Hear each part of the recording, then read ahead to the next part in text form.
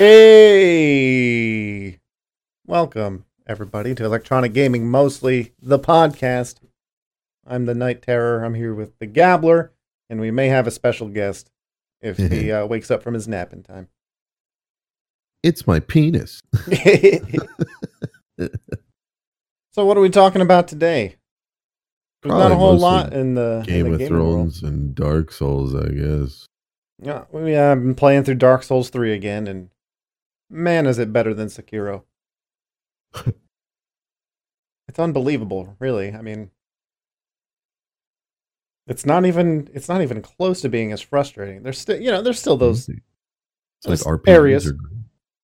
Yeah. Like the swamp area that I hate, when you're not wandering around aimlessly, it's actually not that big part of the game. But yeah.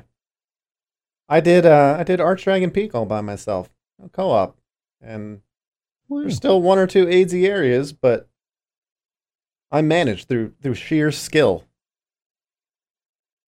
I didn't get hit once. It was easy. One could say Sekiro is similar in terms of learning it, but the problem with Sekiro is that there's no options. You're stuck with that style and that weapon throughout the whole game. You know, there are areas in Dark Souls where equipping a different weapon with a different moveset is a pretty good strategy. Yeah, I've still been using my same 3 swords. I did the same build I did on my first playthrough. And I know that I did more dexterity first. Last time I built up strength, then dex. This time I did dex, then strength. But it doesn't really matter. It's the same thing. And yeah, like you said yesterday, the Nameless King doesn't really work well for melee builds, but it only took me like 8 tries. Well, for strength builds, pretty rough. Well, I mean, he's pretty hardcore. I guess if you're doing pure strength and you're trying to heavy armor block your way through it, yeah, it can be pretty rough. But I mostly do dodging. Muscle memory with the dodging and everything, but if you're dexterity, you can dodge like 100 fucking times before you have to recover stamina. Well, I think the thing I did that made it way easier than last time is that fire breath that 2-shots you no matter what. Yeah. Like I could have went in there with like fire resist gear and tried to cheese my way through it, but I just started running away before. Like, cause I go and I look at a guide because I'm like, I gotta be missing something, right? And the only option really is to run away from it because he shoots fire right underneath him. And if you haven't played this boss, the problem is that the fire hits you and you fall down, and then it stun locks you. But it only needs to stun lock you once, because as soon as you get back up and hit by the fire again, you're dead. It's a 2-shot. So if you can't get out of it, the best you can hope for is that you get hit once and you get hit late enough in the animation that you stand up after the fire's gone. Yeah. So I'm looking at all these strategies and they're like, well, you have to look at the dragon, and when he bends his knee slightly and goes like he's going to kneel, that's when you start running, because and you want to run in the direction that his head was facing, because I'm like, I can't even see the fucking dragon. It's like the camera. People are like, watch for the guy in the audience to move. That's when he's going to use the ability. No, and I mean that's fine. I'm sure that that's the that's the keyframe that you got to look for.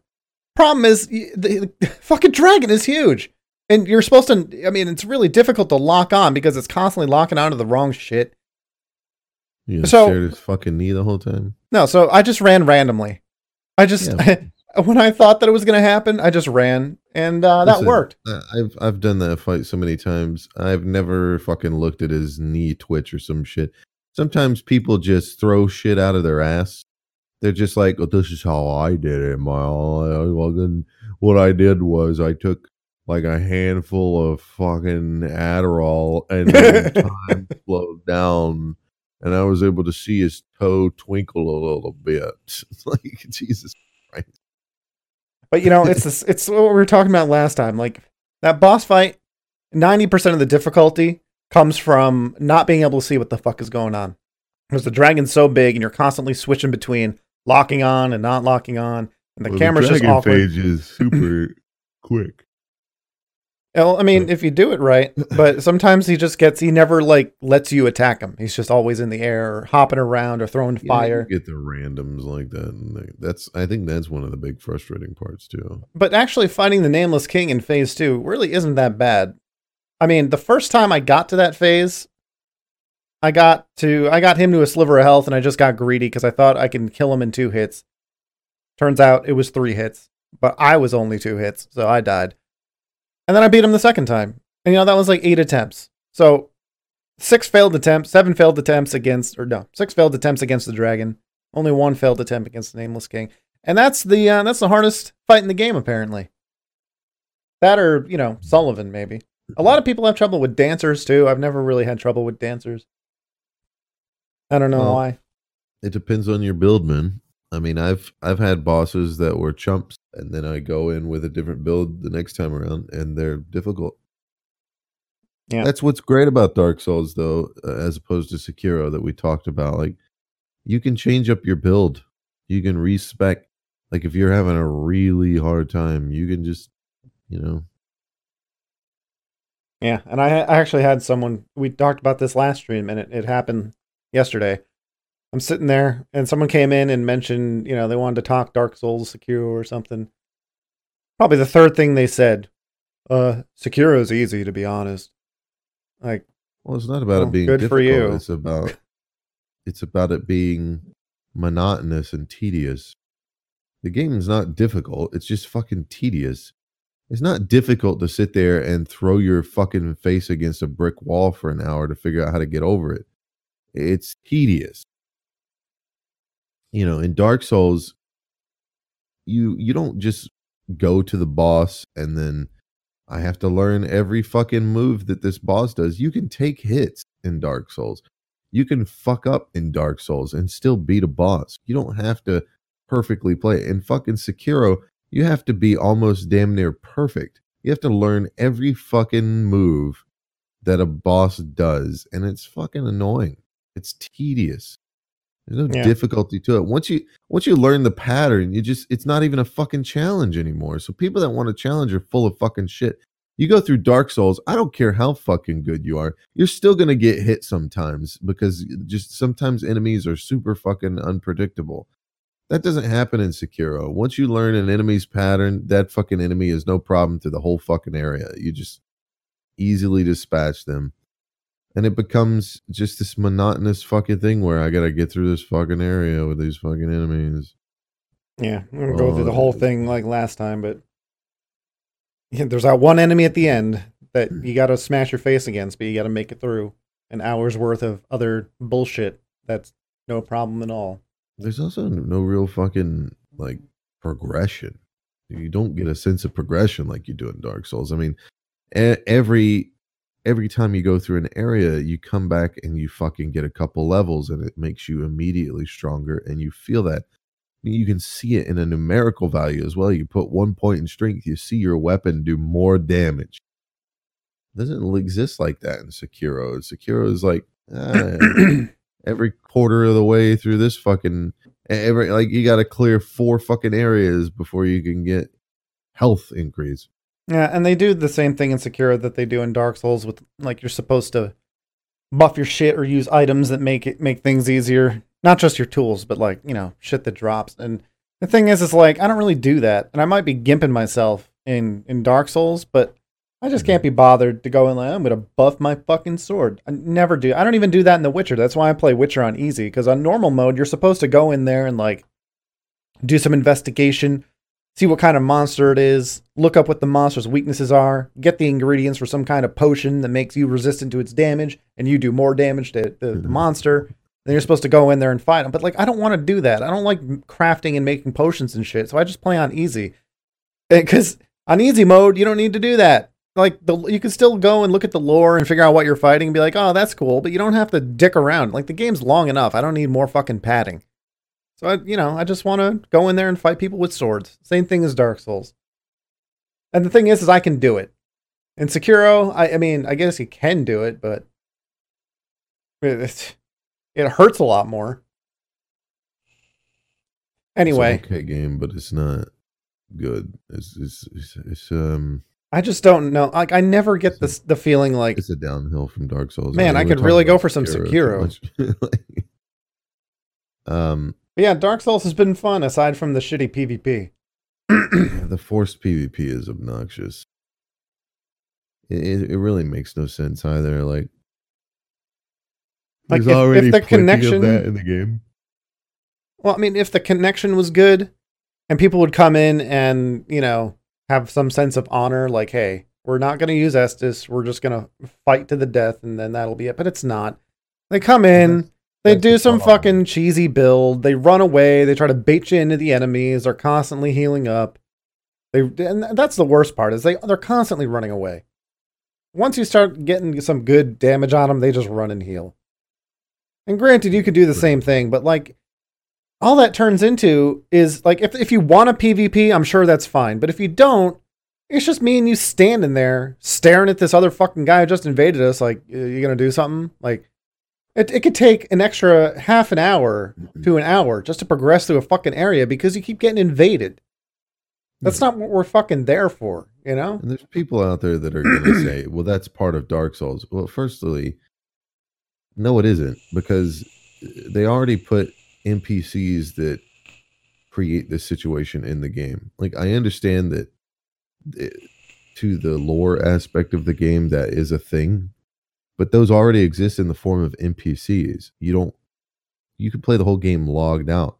The problem that I have is the PvP is trash because most of the time there's an amount of desync that would never be acceptable in any other game ever. Every game that comes out, this kind of desync would never go play Overwatch with that kind of fucking desync. Give me a fucking break. Nobody would be okay with that. It's Nobody honestly would be okay with the playing equivalent Counter-Strike with that. It's like the equivalent of probably 1,000 millisecond latency. Like, it's a 1 second latency or more. Like, there are times when people with the broadsword, just a straight up broadsword, which is shorter than a longsword, and they're outranging me when I'm using an ultra great sword. I mean, they're not really outranging me, but the latency is so bad. I could clip shit from the other day of us playing where we're PvPing with people and they're hitting me from, I shit you not, like 10 to 15 feet away. I'm not even fucking close to them. And they're swinging at the air and I'm thinking, what the fuck are they doing? And then I lose health. That's literally what's fucking happening. Yeah, okay? It's pretty terrible. It's fucking trash. You swing on a guy and it looks like he just rolls after the hit and takes no damage. And it's so broken. It's so broken that the game will often either do no damage to you, but make the noise like you took damage. Oh, that happens to me every single time I roll. Like, it makes that happening. And I see blood spurt out, no damage taken. No damage because the game cannot keep up with that shit. It's trash because of that. You're talking about a game that the PvP is trash in the sense that the way the game plays. I'm saying the developers can't fucking do it. How many fucking games do we have? Dark Souls 1, Dark Souls 2, Bloodborne, Dark Souls 3. None of these have succeeded with the PvP. It's 4 fucking games and they didn't get it right once. So fuck off with it already, okay? And if you want a PvP, I'm not saying take PvP out of the game. I'm saying forced fucking PvP. I'm talking about people invading your fucking game in certain areas without your fucking consent. It's fucking stupid. I don't want to do it because the latency is shit. If you want to put for those of you out there saying down after Pontiff, I don't give a fuck. Go for those of you out there saying, you know, good, get good. We probably win 3/4 of the PvP encounters. It's not about being good. It's about fucking latency. Okay, I don't play on Korean servers in StarCraft because I don't want to have to fucking pre-click shit 1 second ahead of time. It's fucking lame. I play the whole game with no fucking latency against monsters, and then I have to turn around and fucking play the game a different fucking way against people. Like, yeah, that's also pretty rough. Break. It's fucking stupid. Give me a break. If you want to put your red sign soapstone down somewhere and get summoned by some dick fag that wants to jerk off and play the game with a 1 second delay, go right the fuck ahead. I don't give a goddamn. But don't force me into that shit, especially because I'm trying to fucking co-op. Oh, you're co-oping? Well, you gotta fight this fucking final boss. And half the time, it's somebody that doesn't know what the fuck they're doing. And you do some damage to them and they run away. And you can do nothing about them fucking running away because of the 1 second delay. Because of it. Or you go up against somebody that's got some cheese where they try to just poise right through your fucking attack and get 3 swings in on you and try to kill you. Or they have some bullshit like, I have this weapon to where if you do this, this happens, or you do this. It's so fucking lame. Go, if you want a PvP, go PvP against people that want a fucking PvP. What are you fucking doing? It's like the people that are like, I'm here for a challenge. Well, what's up, skater, dude? Oh, I'm here for the challenge. Well, why don't you go over to that park over there where all the fucking hard shit's at? No, I'm going to skate right here in the mall parking lot. Okay. You're in people's way and shit, and you're kind of being a douchebag trying to grind this rail. Hey, can you guys move? I'm going to grind this rail. Go to the skate park, faggot. Where people that also skate are at. I think that it's actually kind of satisfying in PvP when, because I have a PvP build, or not a PvE build, not a PvP build, and people probably come in, and if they know what they're doing, they're like, oh man, this guy is obviously decked out for PvE, not PvP. And then I whip out like the Dark Sword, and the Dark Sword used to be really OP in PvP, and then they patched it. So people probably look at that and say like, oh, this guy probably read on the internet that the Dark Sword was OP in PvP. No, not the case. It's just, I need a one-hander, and I like it. That's it. But I think we win a lot because people assume that we don't know what we're doing. And there's 2 of us. Right. I mean, and sometimes you do get, very fucking rarely, you get people that where the connection is fucking great, and they just get stomped. And yeah, I get it. It's 2v1. Well, fuck off. I'm trying to co-op with my friend. It's not like I set a fucking trap. It's not like I'm over here with my friend going, yeah, I can't wait to get invaded so we can 2v1 them. Go fucking put your red sign down and maybe you won't get 2v1'd, you know? Yeah. It's fucking stupid. I've never found, there's no fucking reward for it. The rewards suck. The rewards for PvP suck. You get like an Estus back and like 10 souls or something, right? I don't even know. Do you get souls for doing PvP? I don't know or care. Like, if you get souls, there's no way it's anything close. Not for the amount of time it fucking takes to do it. Of course not. And when you invade people, you get the same kind of thing where people are just running away and shit. It's fucking stupid. Okay, what do you get for pale tongues? Like, you get to respec hardly anything. I mean, I did it because most of the armor makes you look fucking fat, so I made my character really skinny this time. Well, it turns out the armor I like to wear when you're skinny makes you look really fucking skinny. I looked really bad. So I went and changed my appearance with a pale tongue. But here's the thing, you can get 2 or more pale tongues just by picking them up. You don't even need to PvP for them. Right. So how many times are you going to respec? You know, like, I would expect that, like, if you fucked up your build, you would want to wait till you have more points before you respec. And you'd have to, like, seriously fuck up your build. It'd have to be, like, a conscious decision, like, hey, I'm melee, and now I want to go, fucking faith and look. You know, because each point it's not like, oh, man, I put 2 more points into vitality instead of vigor. Let me respec that. No one's doing that. Most people invade as red phantoms. You get the obscuring ring, which makes the wearer invisible to enemy players at long distance. It's so fucking stupid. Like, yeah, the dumbest fucking thing. And then you get the man. I can't get shot with a fucking arrow. You get the man grub staff, and I don't know anybody that's ever said the man grub staff is the best staff in the game. Like, it's fucking trash. It's a +5. At +5 with 99 luck, you get a spell buff of 244. That's fucking garbage. It's a fucking luck staff. It's so fucking dumb. Yeah, I don't know why people still do it. On PvP. I don't get what the fuck they're doing.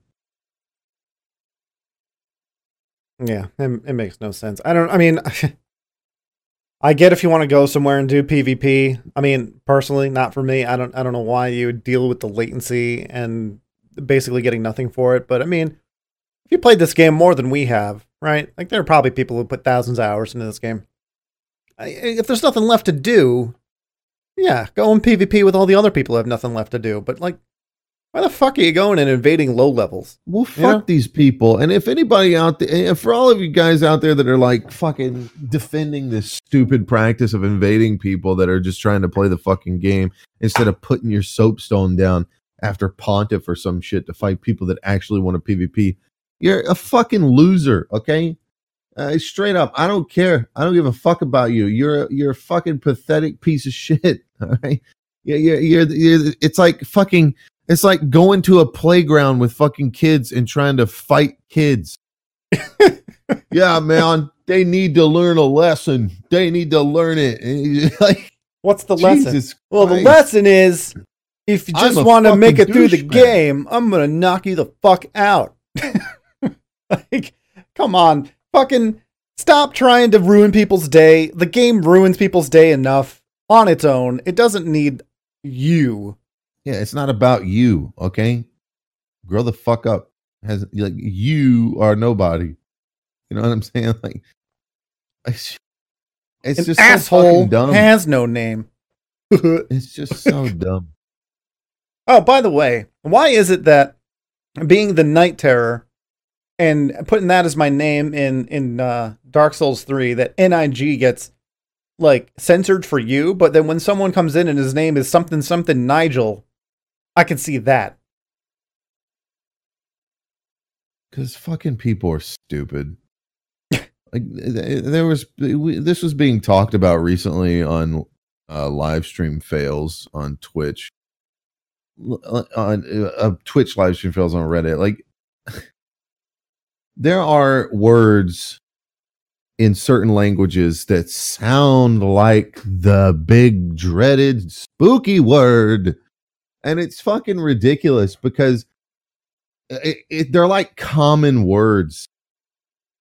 Like if you look it up in Chinese, word for that, or this rather, Chinese word for this,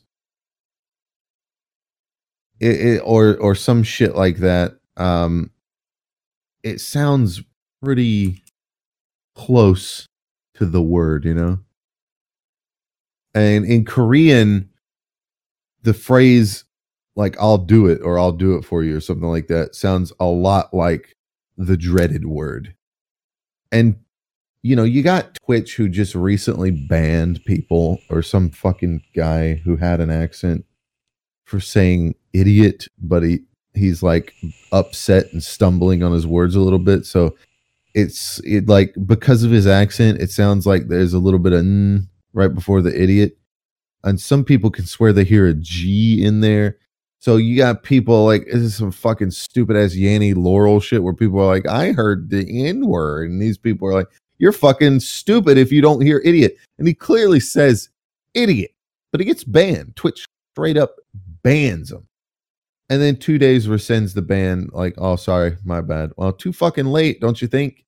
Like, you're causing serious damage to streamers. You're fucking Twitch. You understand how this process works. If a streamer misses a couple days streaming, they take a sub loss. Like, this is serious shit and needs to stop being played around with. And some of you fucking assholes that have a lot of money on Twitch need to start suing these motherfuckers, because, yeah, they may be the ones that give you the money technically, but they're also fucking with your livelihood. Stop being pussies and go after that shit, because we're getting really fucking stupid over shit when you can't even have the word night in a goddamn RPG game because it sounds like nig. And I've never called or heard anybody call a black person nig in my life. In my life. So much so that I'm willing to fucking say it right now, because it ain't the word, my dude. It's not the fucking word. Jesus Christ. It's like faggot. But you can say Nigel. Like, it's fag and faggot. It's the same thing. No, it's not. Like, that doesn't even mean the same thing in gaming that it means, you know, in its intended of course usage. not. It's like the Louis C.K. joke. Put the dick back in your mouth, faggot. people from Phoenix are Phoenicians. Shut up, faggot. Suck that dick. God, man, it's so fucking stupid. I think it was dumb. Chris Rock who was actually talking about the word faggot. No, he goes. So he was saying this. It was some stand-up special. He's like, when I say faggot, I don't mean gay people. Got no hatred towards gay people, but here's an example. You're sitting at a green light, or you're sitting at a red light, and you're behind someone, and you look at them, and they're sitting there and they're like singing along to the music, right? And then the light turns green, and they're not moving, and they're sitting there and they're still singing along to the music and looking at their phone and everything. That's when you lean out the window and like, go, faggot! I mean, it doesn't have anything to do with gay people. I mean, I know historically it does, but in gaming and shit, it's not what there's. I don't know. If you're if you're a gamer, you get it. If you're not, then you never will. It's such bullshit. I don't give a fuck. Even like the real world, like even just the fucking word in the form of calling a gay person a faggot. You know what? I mean, I agree with what you're saying, and we all know that's fucking true. But even when it comes to actually calling a gay person a faggot, like, shut the fuck up. It is so goddamn condescending to sit here and be like, gay people need to be protected. They're so weak-minded and weak-willed that they need to be protected from words. Black people are so, oh my God, let me be the white person that coddles the black people. I'm going to protect them. I'm here to protect you. Let me stand in front of the bullet that is the N-word. Like, shut the fuck up, okay? They're making it worse. Like, every time you take a situation like that idiot thing on Twitch and blow it up and write articles about it, technically you're offending more people than that original thing ever did. So you're really just making the whole situation worse. If what you really care about is people's feelings and not virtue signaling, you're making it worse. Well, number one of the internet is don't feed the fucking trolls. Rule number 2 is don't be a faggot. Okay? Stop being a faggot by propping up words like faggot and shit like that and making them these giant fucking super words that can kill people. Some people, if you call somebody a faggot, they might go commit suicide. Oh man, they might. Let's just live in the world of mights. You know, I notice a lot of people that are into the virtue signaling and shit. These type of people are all about might. Well, if we get a voter ID, might not have a lot of black people voting. What are you talking about? What are you saying? Sounds like a racist statement to me.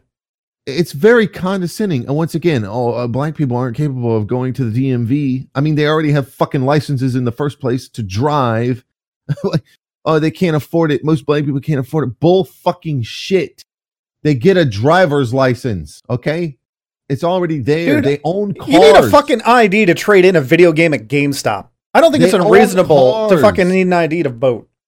Okay? What are these people fucking talking about? Even if you look at like the community of, if you want to talk about like the thug community or gangster community, they own cars. Okay? This isn't some fucking game. This is like this. Welcome to real life. There is actual statistical data on all of this shit because these questions are asked. And now you have shit where it's like they're gonna change. They're gonna put a question on the census whether or not you're a citizen. Oh my God! And what are the same people that are into virtue saying? Well, that might lead to Hispanic people not saying the question. What the fuck are you talking about? Might. We live in a clown world of maybe and might. Oh, if we get socialism in the United States, maybe it'll be done right this time because socialism was never done right ever. Ever in the history of the world, socialism has never been. I'm calling it now. Someone's gonna make a nickname for Bernie Sanders. Someone's gonna make a nickname for Bernie Sanders, and it's gonna be, here it is. Ready? Prediction: the Vermonster. The Vermonts. Yeah, like the fucking Ben and Jerry's 50 scoop thing. Yeah. The Vermonster. Oh, man. You heard it here first. Bernie Sanders is going to get cheated by the DNC again, and his voter base is not going to go for it. And that's how the Democrats are going to lose again. I'm sorry. That's just the way it is. If you look, that's how elections work, people. Okay? It has nothing to do with the candidate. It's about playing the fucking game. That's how it works. If you go back through every election, notice that Win or you die. The ones where they win are the ones where they have no split in the party. Look at Mitt Romney. Why did Mitt Romney lose? Is because Mitt Romney was worse a candidate than Obama? No, it has nothing to do with that. It was because Ron Paul ran against Mitt Romney and his base felt like they were cheated, so they didn't fucking support Mitt Romney. It's just the fucking way it works.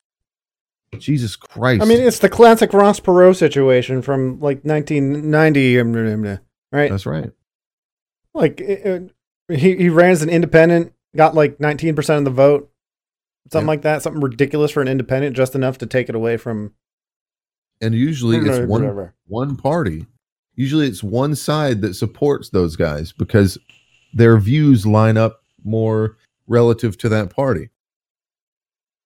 That's just the fucking way it is, man. And look at how many candidates you have. So you're going to have the problem is politicians are so fucking fake. That's the real problem.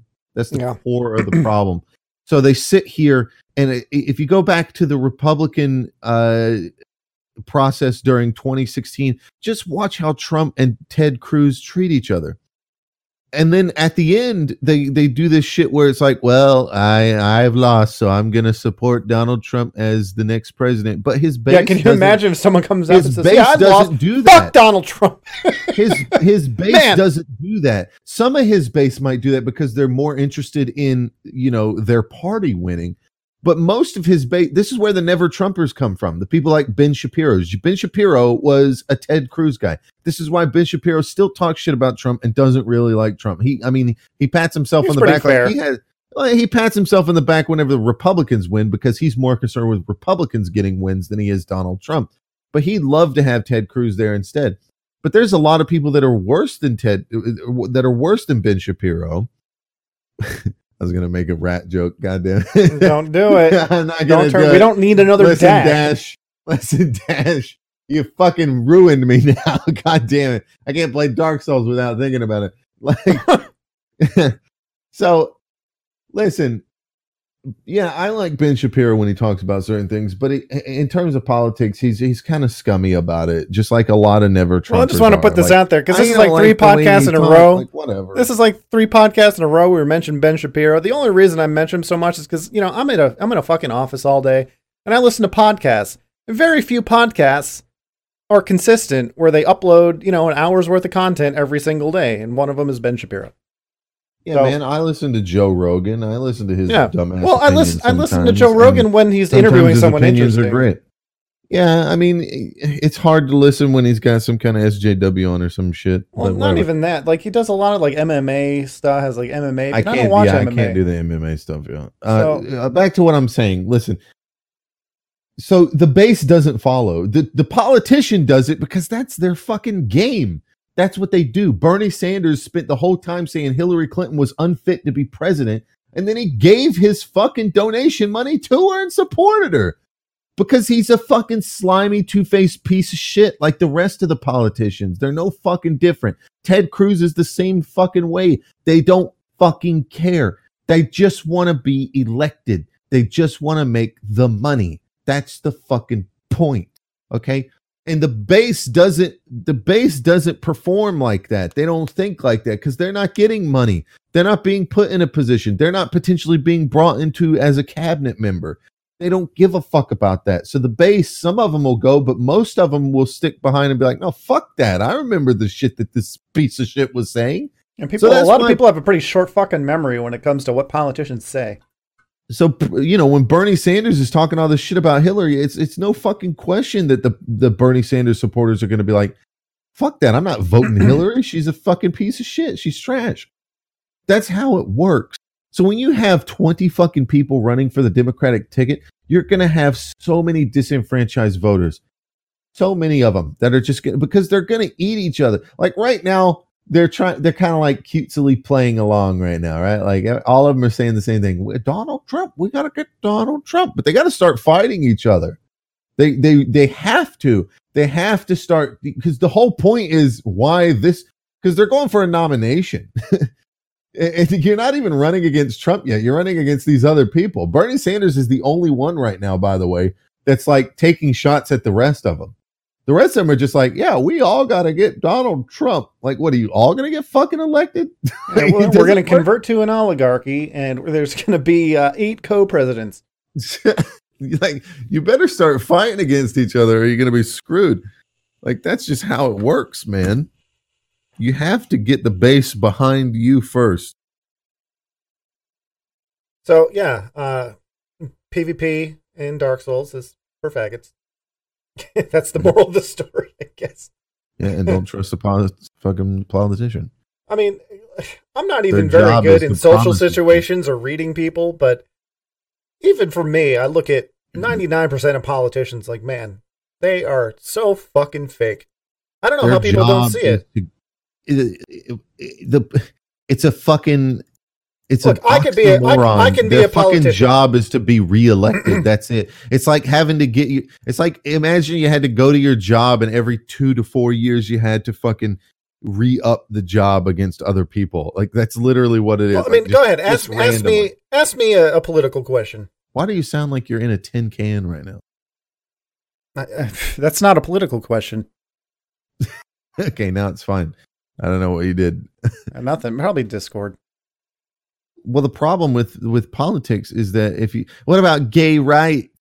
No, I want to prove a point here. Gay rights. I can be a politician. Ask me a political question. Like what? Anything. Doesn't even matter. Something. Something that a reporter would ask. Someone in front of a microphone. Sure. Yeah. Sure about that? Excuse me. What was that comment you said the other day about somebody with a dick in their ass? I don't specifically remember that comment, but what I do think is that's a conversation we should have.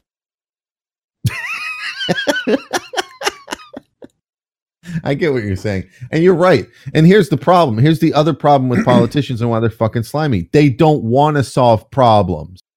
Barack Obama was like a fucking homosexual ally. Remember, that was like a thing. And I'm not saying that's bad. Yeah, he was all about doing stuff for gay people and gay rights, right? That was the whole thing. And then he didn't. The Supreme Court did it. He could have anything that happens under a president's watch is the president's, another notch on their belt. Apparently, I don't think people really understand that being a president isn't like being an absolute dictator. Like they don't really have a whole lot that they can do on their own. You can try to cheese the system, right, and make executive orders, but I can't listen. Let me tell you something. Whenever gay marriage got passed by the fucking Supreme Court, which is illegitimate, by the way, the Supreme Court has no power to do that. They don't make laws. Okay, the only thing they can do is interpret law. That's the way problem. The way that works is if the way Roe versus Wade works, as an example, because everybody knows what the fuck that is. The way that shit works is, if you come at me if I try to get an abortion with me and my wife or something, and a doctor does it, and then the state tries to come after me on that, I could take that to the Supreme Court and win, and I'll fucking win. So you might as well not even fucking come at me. It's all about precedent. They don't actually write laws, but they're supposed to interpret the law and take each case on a case-by-case basis. That's why it's called a case-by-case basis, funnily enough. Right. Yeah. But then after that's been settled, every case that comes after it for the same thing, there's a precedent set. They can't say that, like, oh, well, this person was convicted for this one time, but this time we're going to let him go. They set a precedent. So it's not written anywhere that it's a law, but it sets a precedent. Yeah. And that's where it's kind of bullshit, because it very rarely gets revisited. Right? Well, let me promise you that politicians hated when that happened. Why? Because now they can't use gay marriage on their platform. They don't want problems solved. Obama didn't legalize weed either. Why? All the executive orders he signed, and he didn't sign one to legalize medical marijuana countrywide. Why? Because they don't want to. If problems are solved, there's no purpose for politicians. No fucking purpose at all. There has to be serious problems that can be solved. There has to be. All the fucking time. always and forever, there has to be serious problems. And when you start solving those problems go away and you have to think of new problems. And if there are no problems, there's no reason for government. And then the government gets shrunk down. That's the way it works.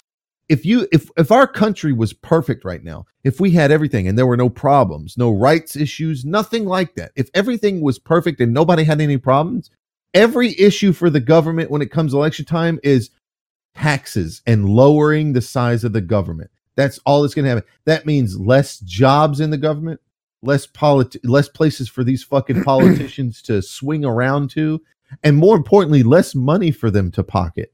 Because you better fucking believe that's what happens. Money gets pocketed. Oh, $3 billion for education, and then you're in charge of receiving the money for your state, and like, hey, here's the money for mayor of this town. Here's the money for your school in your town. Oh, okay. Let's have that distributed. By the way, make sure you pocket 50.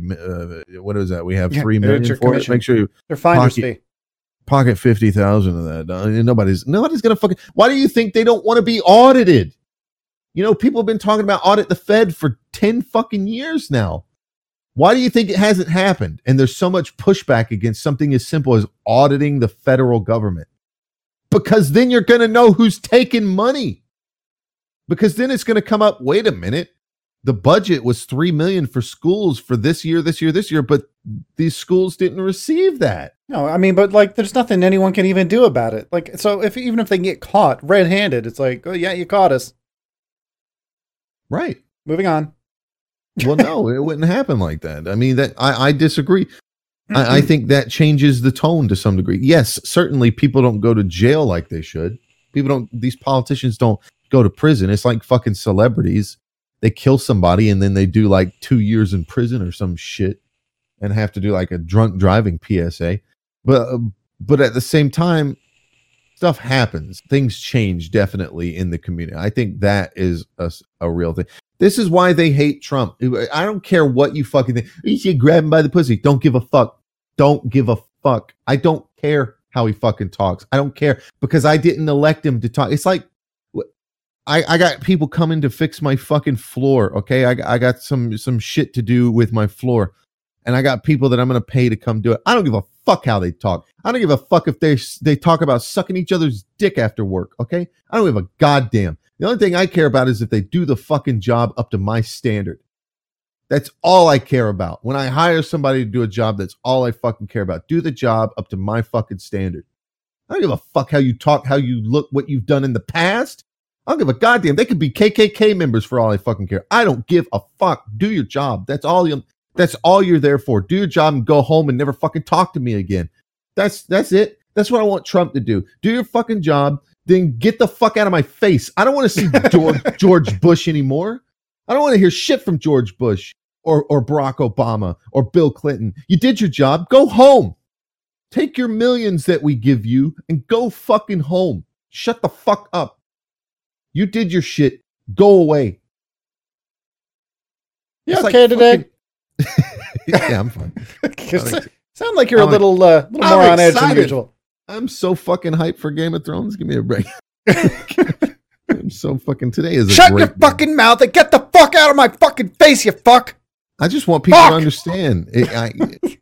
Stop putting politicians up on pedestals. They're not better than you. They are you. It's the representation of the people. If that doesn't represent me, then shut the fuck up until you get one in office. Okay? Jesus Christ. I'm embarrassed by your picks. How about that? Fucking Joe Biden. Give me a break. Joe Biden, what's he qualified for? Well, he was with Obama. He got like a C average in law school. Obama handpicked him. Oh, so it's not change anymore. It's back to that. What are you advocating for? Maybe you hate Trump and you're listening to this podcast right now and you don't like what I'm saying. Are you fucking really ignoring the economy? Are you really ignoring a 4.3% GDP growth last year? And now we're back up to a 3.2 at the beginning of this year. Are you really ignoring that? Are you really ignoring the statistically and CNN, all these other fucking left-leaning places will report this shit all the time. lowest unemployment ever since it's been recorded. Are you really ignoring that because he fucking says shit you don't like? Seriously. Are we He's really mean to people. lowest black unemployment of all time? But he's a racist. And you're fucking ignoring that because Russia? Jesus fucking Russia. Christ. What about Russia? Jesus Christ. Get a fucking life, man. Get serious. He's doing a job and doing a pretty good. Anyone, Maybe you don't even like a child, that he's doing even Republican things. Fine. Even a child can look at the news and be like, "This sounds like bullshit." I know because I was that child. That's why I never fucking watched mainstream media, even as a kid, before the internet was a thing. Listen, I'm okay if you don't like certain policies he's doing, but you can't not like the fucking economy. That's both sides, man. That's not a partisan issue. The economy, unemployment, what? How can you not be in favor of getting a bigger paycheck? You know, like when you look at how much they take out in taxes between Social Security and taxes and everything, it's like between a quarter and a third of your paycheck. I mean, that's a big fucking chunk. My gross pay is like $1,200, and between taxes and insurance, I only see like $850 out of it. Fucking bullshit, man. So yeah, it might sound good when they're like, "Hey, we're gonna pay off your student loans. Hey, we're gonna do this and that, and it doesn't matter what it costs." Well, it's gonna matter when your gross pay is $1,200 and what you actually take home is like $100. It's not gonna feel so great. When you get a tax cut, you don't get a bigger check at the end of the fucking year from the government. It's the opposite of that because you paid less taxes. Okay, the check you get at the end of the year from the government is because you paid. It's not their money; it's your fucking money. It's money that you were supposed to get throughout the year. You realize this country went to war over like a 2-cent tax on tea, right? Now you're getting paid, they're taking taxes out. You buy anything, they're taking taxes out. You own a home, they're taking taxes out. You own a car, they're taking taxes out. You're talking about the same motherfuckers that expect you to figure out what the number you owe them is. But if you make a mistake, they know how fucking much you owe them. So they're doing the fucking math, okay? But they're like, "Fuck you, I'm not going to send you the math." Yeah. It's literally what you're dealing with, okay? Don't fucking, like, less government is better, my dudes. Let's move on to Game of Thrones. Sorry for the politics. I can't take the politics! My blood pressure's been raised. It fills you with a righteous fury, doesn't it? Like, man. It really does. I would really like to, be able to change something, but government's too big. But I'll be a political prisoner. All right. So, how many episodes have gone by since the last podcast? 2, right? And tonight's the 3rd? Yeah, 2 episodes. All right. So you're probably better at coherently forming a thought. So why don't you sum up the first 2 episodes? I think maybe we did the first episode. Yeah. No, we did predictions, but the first episode was that night. Second episode was last week, but it was Easter, so we didn't do the podcast. Oh, yeah, you're right. Yeah. Well, we're really doing a recap? Well, just a quick one. The high points. It should be short. Oh, my God. Well, everybody got to Winterfell. For some reason, Daenerys Targaryen was being a complete bitch about it and talking about the Iron Throne constantly when she could have just shut the fuck up and waited the whole, undead thing. Hey, undead are coming and you've seen them and they're serious. Yeah, but I want my Iron Throne. Okay, well, we kind of like the idea of not being ruled by people, but there's this John's just outside going, "Hey, you two fucks talking in there." Yeah, there's literally people that were dead are walking around now. I just don't get why Yarria is like, "Hey, we want the Iron Islands want to be free." Okay, you got it, right? And then she goes to the North, and it's like, "Hey, the North wants to be free." No, fuck you. Yeah, fuck you. No, the North is mine. I love this snow. I love all this fucking nothingness in snow. It's not even the grain belt. Whatever. it's kind of out of character, but I don't know. I hope that they're not, because everyone like she has a lot of fans, and I hope that they're not like trying to get people. They're not trying to get people to kind of turn on her and be like, "Wow, she's kind of a bitch, and she's power hungry," just so they can kill her off. Writers make mistakes, and they're making that mistake where she's supposedly like, "Oh, it's been her goal this whole time."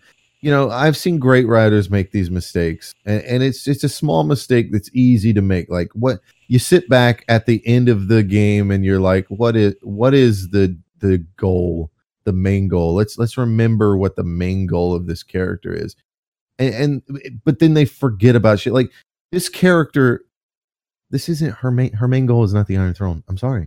All you people out there defending it, I'm sorry, it's not.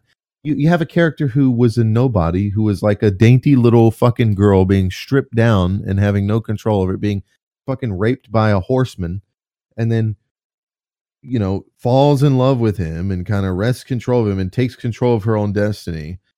Her main goal is to get an army and sail across the ocean with her Dothraki and her army and get her throne back. She gets the Dothraki army, she gets the Unsullied, and then she's offered by the people of Meereen ships. She's offered ships to sail across the ocean and leave Essos and go to Westeros for good. She declines it. Why does she decline it? Because she wants to help the people of Meereen. She wants to rule Meereen as a queen and help them. And that's what she does. She stays there for an entire season ruling Meereen to help those people. And then suddenly she goes to Westeros and she's like, yeah, I want the Iron Throne. I'm here just for the throne. 100%. That's my main goal. Well, it's fucked up that like Tyrion asked her, like, what happens after? What happens if you die? Who's the next in line? And she's like, we'll think about that later. Right, we got more important things to do. And then like an episode later, it's like, what happens after? Oh, I'm going to totally take the North. Bend the knee, bitch. It's so weird. It's like a weird time to do it. You know, like when you're sitting on the throne, maybe you should do it. But right now you need allies. You don't have the throne. You have Dragonstone. That's what you have. Like, this whole idea that I'm going to go north with people that are already... She's been told constantly they don't take kindly to outsiders. They're not going to... Maybe wait until they like you for helping with your dragons and your army before you start sitting at the middle. Well, I'm interested to see how everyone changes their fucking tune after they actually see the undead. Because, you know, they've kind of... It's happened before in the show where people are like, yeah, totally, the undead, we got this. And then they see them and they're like, oh, fuck me. Listen, yes, absolutely. Yeah, that's bad. It's bad writing to have her do that. But at the same time, they're going to come around to her being that way. 100%. They're going to support her being that way. No question about it. Because as soon as they see undead, they're going to forget about that whole outsider thing. Like, please, with your dragon, help. Yeah. Please help with the dragon, lady. So yeah, there's some tension there. People sit around the campfire and saying episode 2 is a lot of like, hey, get ready. This is going to be the last time you see characters interacting. Episode 2 was fan service. That's really all it was. All these characters good together. I mean, I enjoyed both the episodes. They were kind of slow, but they needed to happen. You needed all that character interaction after 500 and whatever days of no Game of Thrones.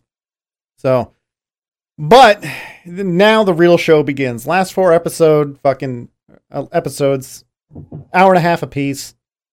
And tonight is the battle. Well, winter is going to come all over the North, in and around their face, chest, and head. Here because we don't have any leaks, but some theories. We have theories. Do we not? I mean, check Free Folk. It's been 10 minutes since we've checked. There's definitely no leaks right now.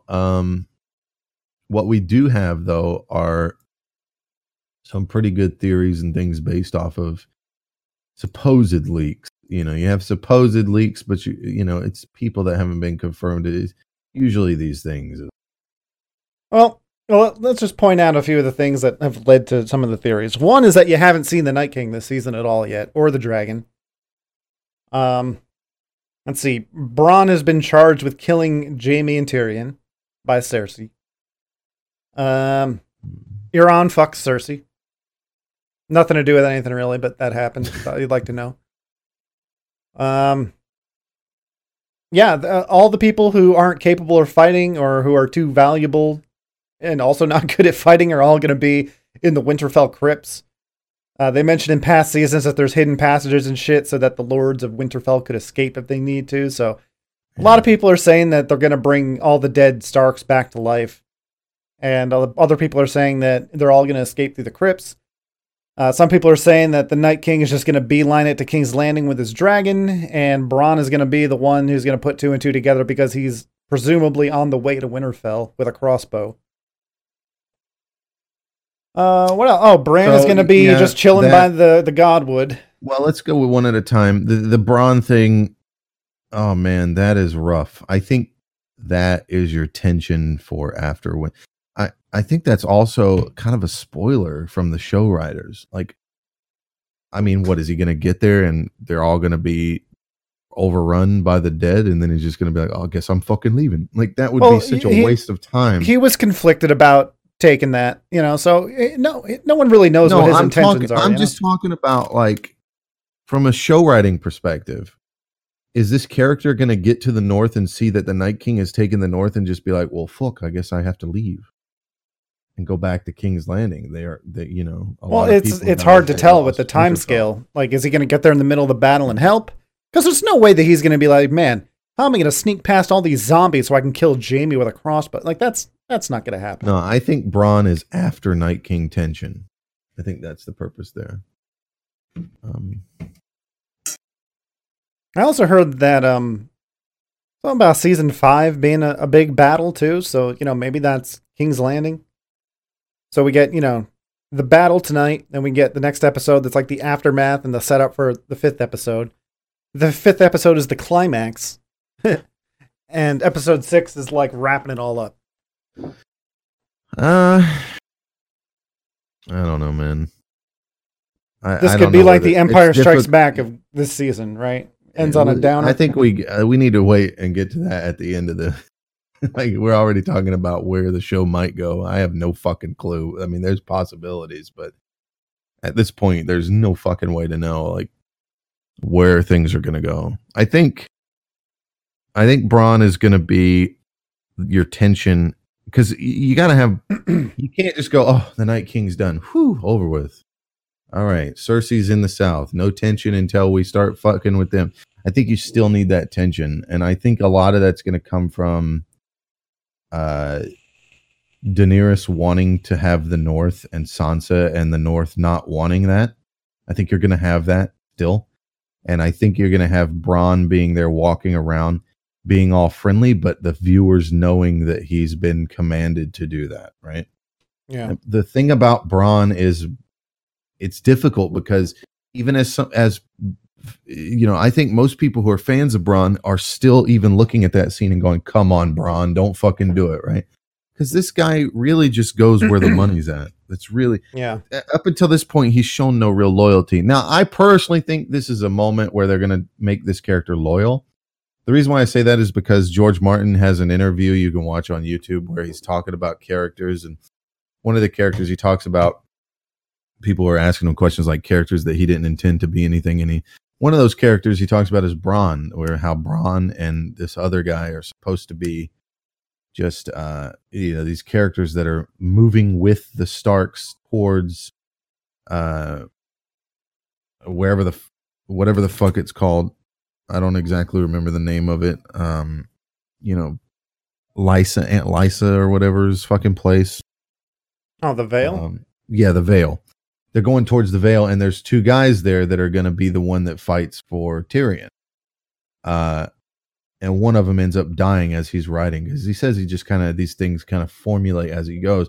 And one of the guys ends up dying in the ambush. And then Bronn is the one that lives. And Bronn was originally supposed to just be a character that just, did this fight for him. and then goes away. But as he kept writing the character, he became more interesting, and there were all these things that he could do with this character. Suddenly, this character was needed for Tyrion to get here or to go there. It's kind of interesting because you got all these people who, up to that point, like Ned Stark is like bound by honor, right? Like everyone's got some loyalty or honor or some code or some kind of unwritten rule you can't break. And Bronn's just like, fuck all that, right? Like he fights that guy in season 1 in the heavy armor and shit. And Bronn's just like, I'm just going to wear some leather and dance around this motherfucker.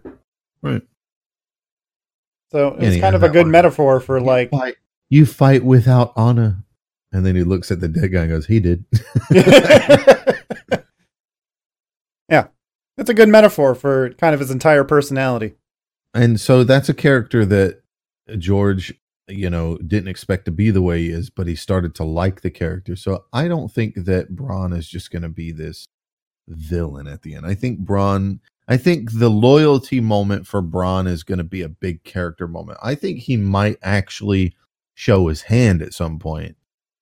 And there'll be a lot of tension and build up, but I don't think he's ultimately going to pull the trigger. Yeah, I don't see that happening either. It'd be a shitty way. If he ends up killing Tyrion or Jaime, it's a real fucking shitty way to go out after all this, Well, I don't think he's going to kill Tyrion and Jaime. Speculation. Well, no, I don't think he will either. But south and kills his sister. There's a lot of hints towards that. There's a lot of, even in the show, not just the book, there's a lot of like the prophecy they showed in the show.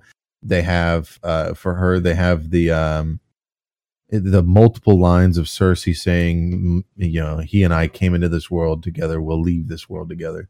I mean, it just makes sense that he would stab her in the belly right there on the throne as she's trying to burn everyone poetically again, and the mountain just fucking cleaves them or something.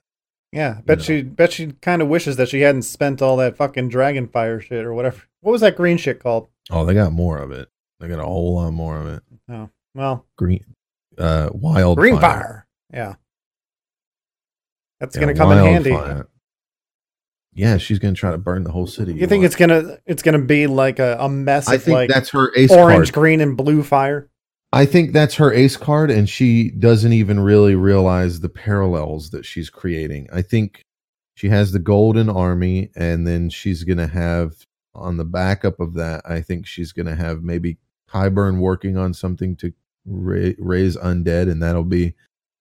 So I think the Night King dies in episode 3. That's my theory. I think the Night King is defeated. But why? Like you haven't seen him. Like why does he have any reason to even show his face? I mean, why doesn't he has no reason to move up from the back line? Some people have said he's waiting for Jon and Daenerys to show themselves because he knows that the dragons are big threats to his army. That's what I'm saying though. It's like he's presumably a leader, right? Like he's not going to be on the front lines fighting. He's going to be sitting on a fucking horse in the back, chucking javelins at dragons. According to Bran, he wants to kill Bran. That's like his MO. I mean, but why does he have to do it himself? We don't know. We still don't know what his purpose is for that. I don't know. We still don't know how the magic works. Now, I'm presumably, if we're talking about the way magic works in Game of Thrones, presumably what the Night King really does is a form of warging into undead and controlling them all at the same time. And he's just got so much power that he can do it. Like Bran has to warg into one being, and that's all he can do. And really green seeing is really kind of him warging into the weirwood net and being able to see the past. It's really kind of what's going on. So all of that magic really kind of revolves around that one type of magic. And it makes sense that whenever a White Walker dies, all the other undead die, because the White Walker was literally controlling them through a form of warging, and they're just so powerful that they can do it kind of as a subconscious, slightly different type of magic.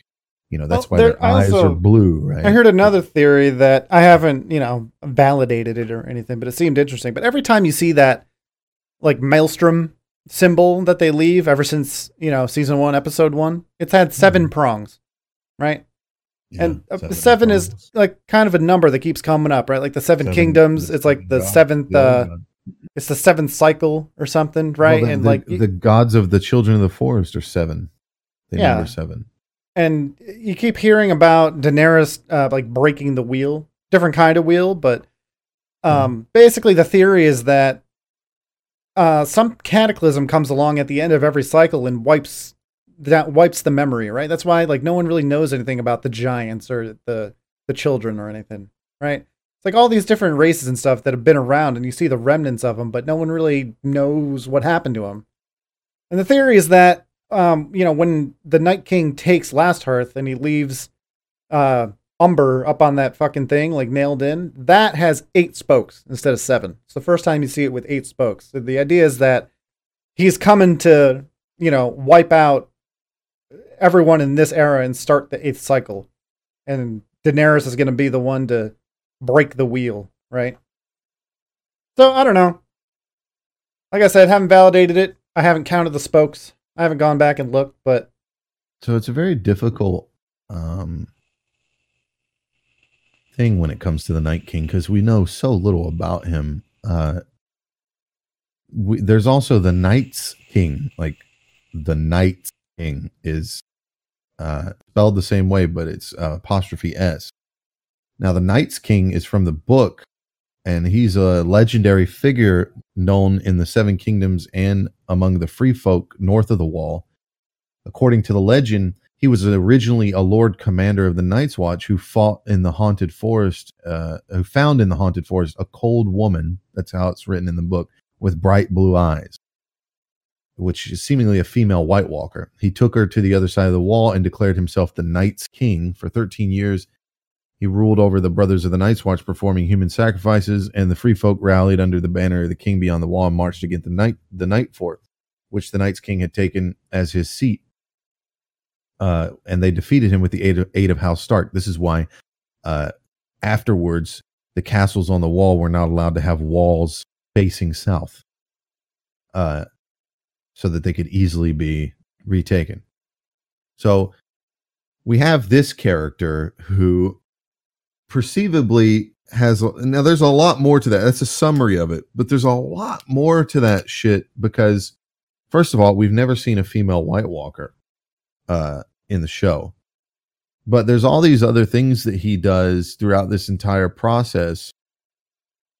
That could, it could have some connection to the Night King, right? I mean, you have 2 characters in a book series that have very similar names. But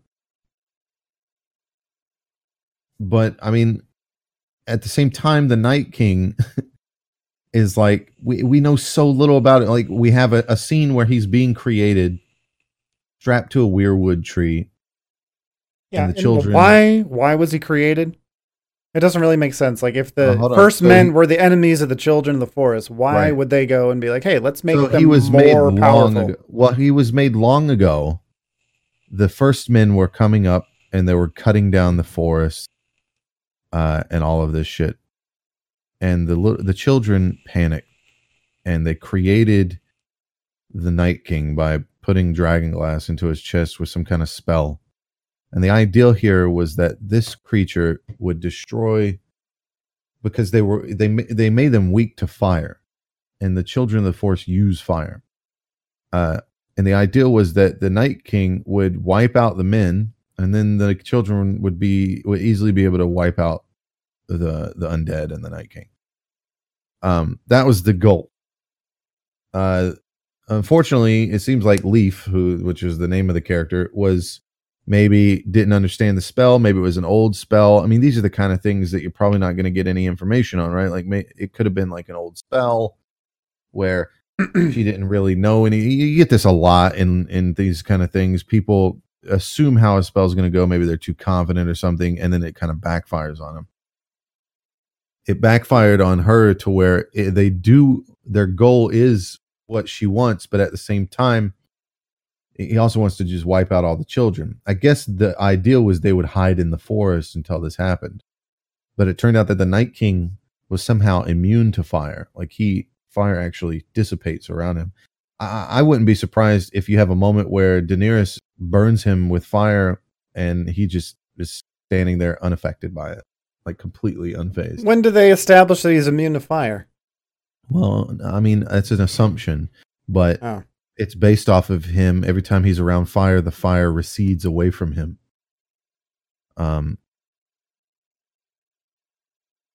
And by the way, everybody thinks he's going to be a Stark. I don't fucking know. I think it's possible. Bran the Builder, my dude.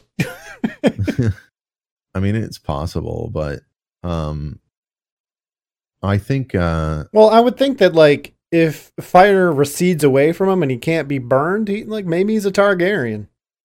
Yeah, that's what I was going to say. It is possible. He could ride a dragon.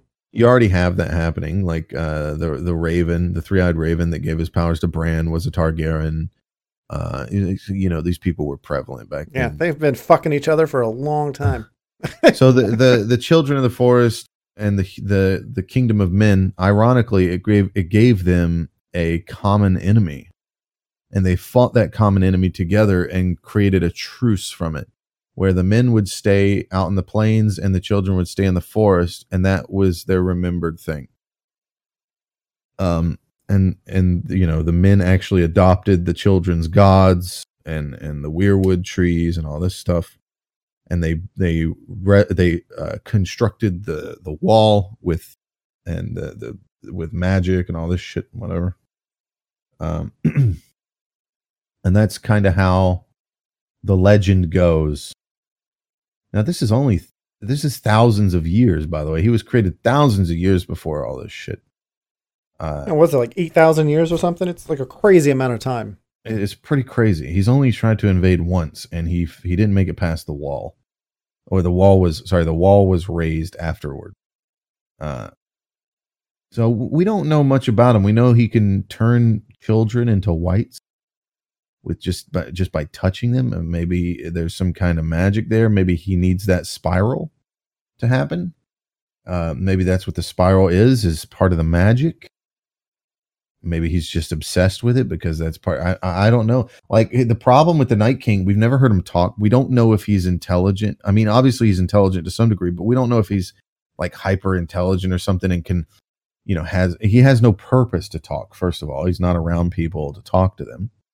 So I'm glad they haven't made him talk, but it's also like you have to think like, is he just driven?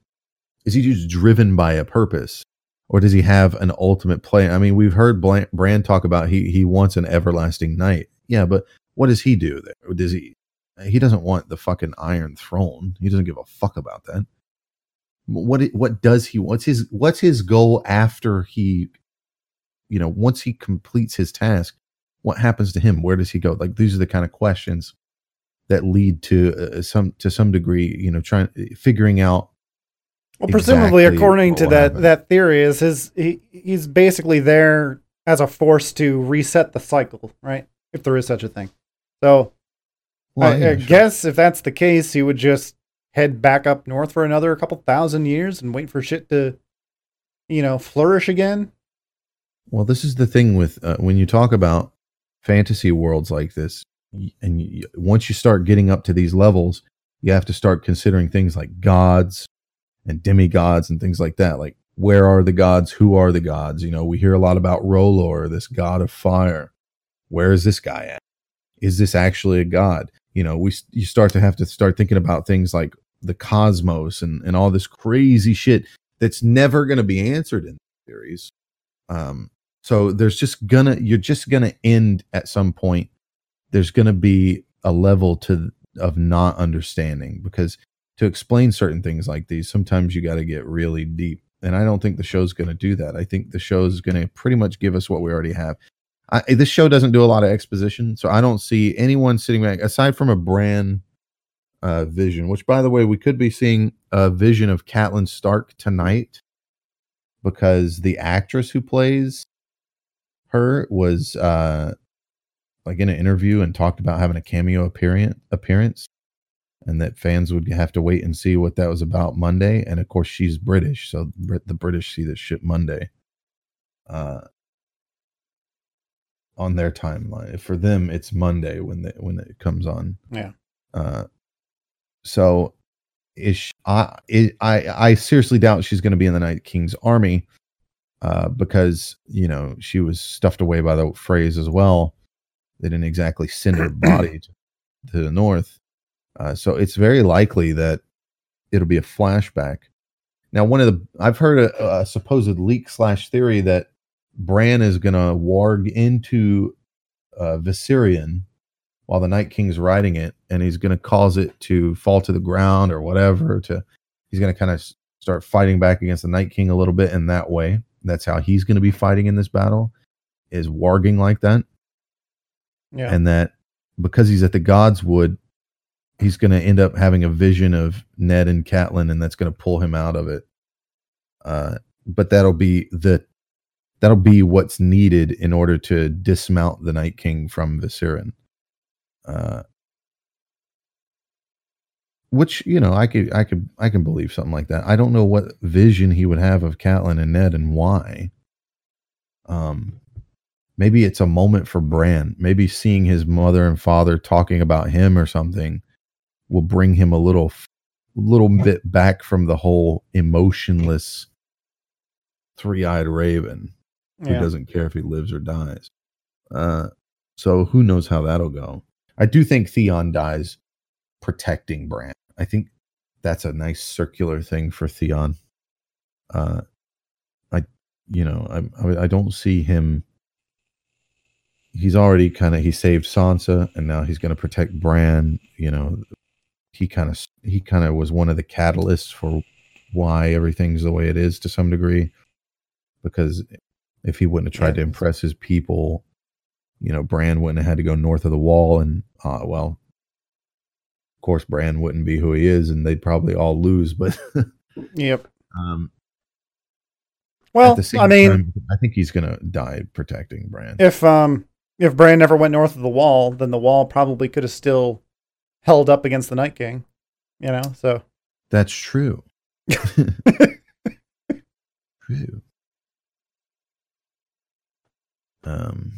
Well, maybe, I don't know, because it was Daenerys taking her dragons north, right?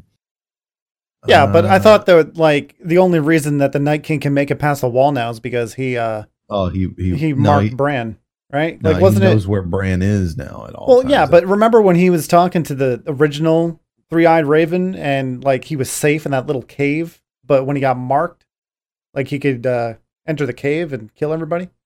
Wasn't it kind of the same thing with the wall? The wall had the same magic to keep the White Walkers out, and then when Bran crossed the threshold, that kind of fucked it all up, like it did with the cave.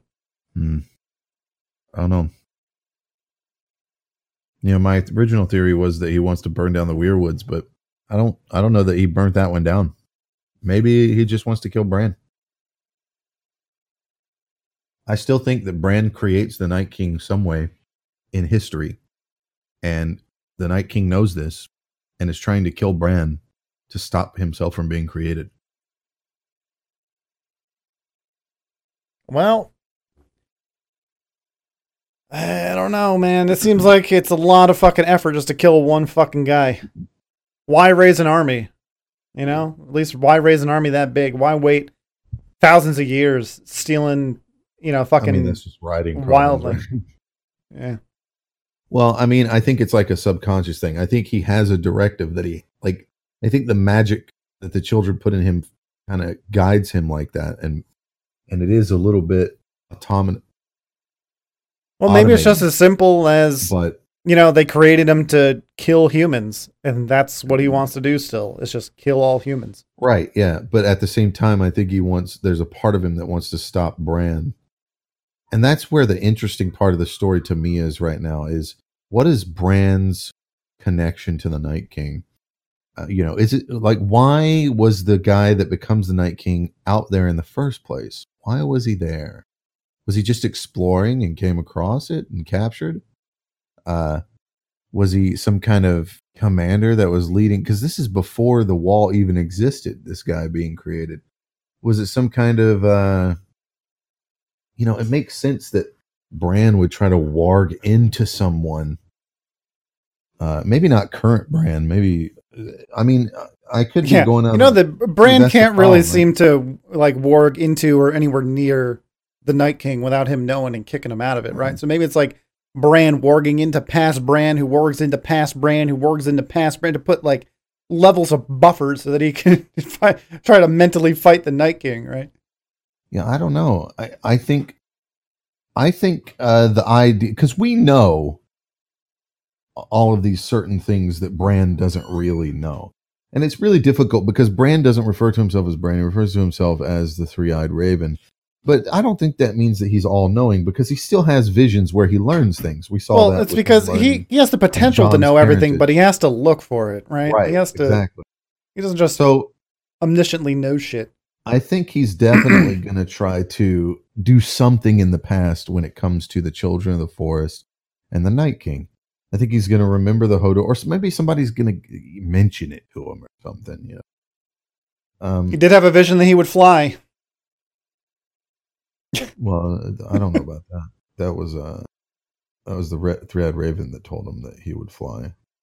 But I think that just means he's warging. Did you see the meme of like just a bunch of ravens with like fucking ropes strapped to Bran's wheelchair, just flying him across?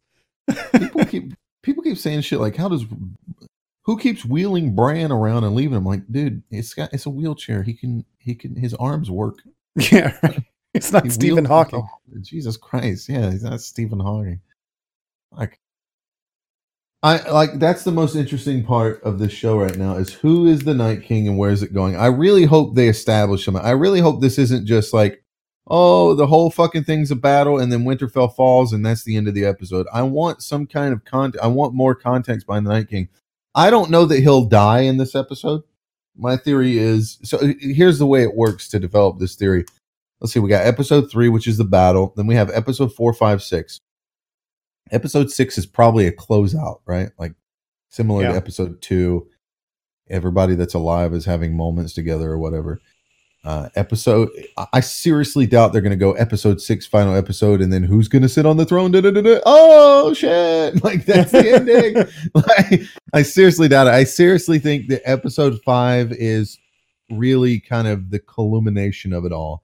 I think that's the ending of it, and then episode 6 is, you know, just kind of working out the processes. Well, I do think that the Iron Throne is going to get destroyed, so there's not even going to be a throne to sit on at the end. I think it's going to be like a group of people sitting down, whoever's left sitting down, saying, "Hey, this hasn't fucking worked. We're going to do it differently now."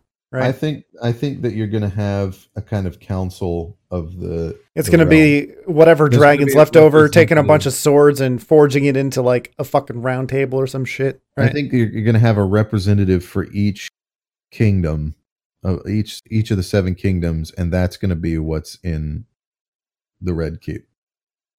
I think that's how that goes. And I don't think Daenerys is going to be okay with that. So I don't think she's going to live, unfortunately. I think she'll be okay with it if Jon's part of it too. If one of them, so. I mean, I think it's feasible that she dies. I believe Sansa will be the warden of the North or whatever. Not the warden, but the representative of the North. The lady in Winterfell. They keep calling her that. And I think Jon is going to be the Targaryen example. I really do. And I think that they're probably going to save what's her name down in the crypts. You know, the chick that was Oberyn's wife. And she'll be the representative. Oh yeah. Well, you never actually see her die. Well, apparently she doesn't die. Cersei, she's alive. Specifically keeps her alive. Yeah. Her daughter's probably dying. Like she you think she's just insane by now, right? Her daughter's dead. Got to be by now, right? Got to be, yeah. You think they just open the door and it's like one torch and she's like in a corner all thin and like fucking shaking and it's just like a half rotted corpse sitting there. Yeah, we'll have to see where that goes. I think Yara is. Okay, so we didn't talk about this last week, but Bronn gets what about Clegane Bowl? Okay, so here's my theory on the Hound.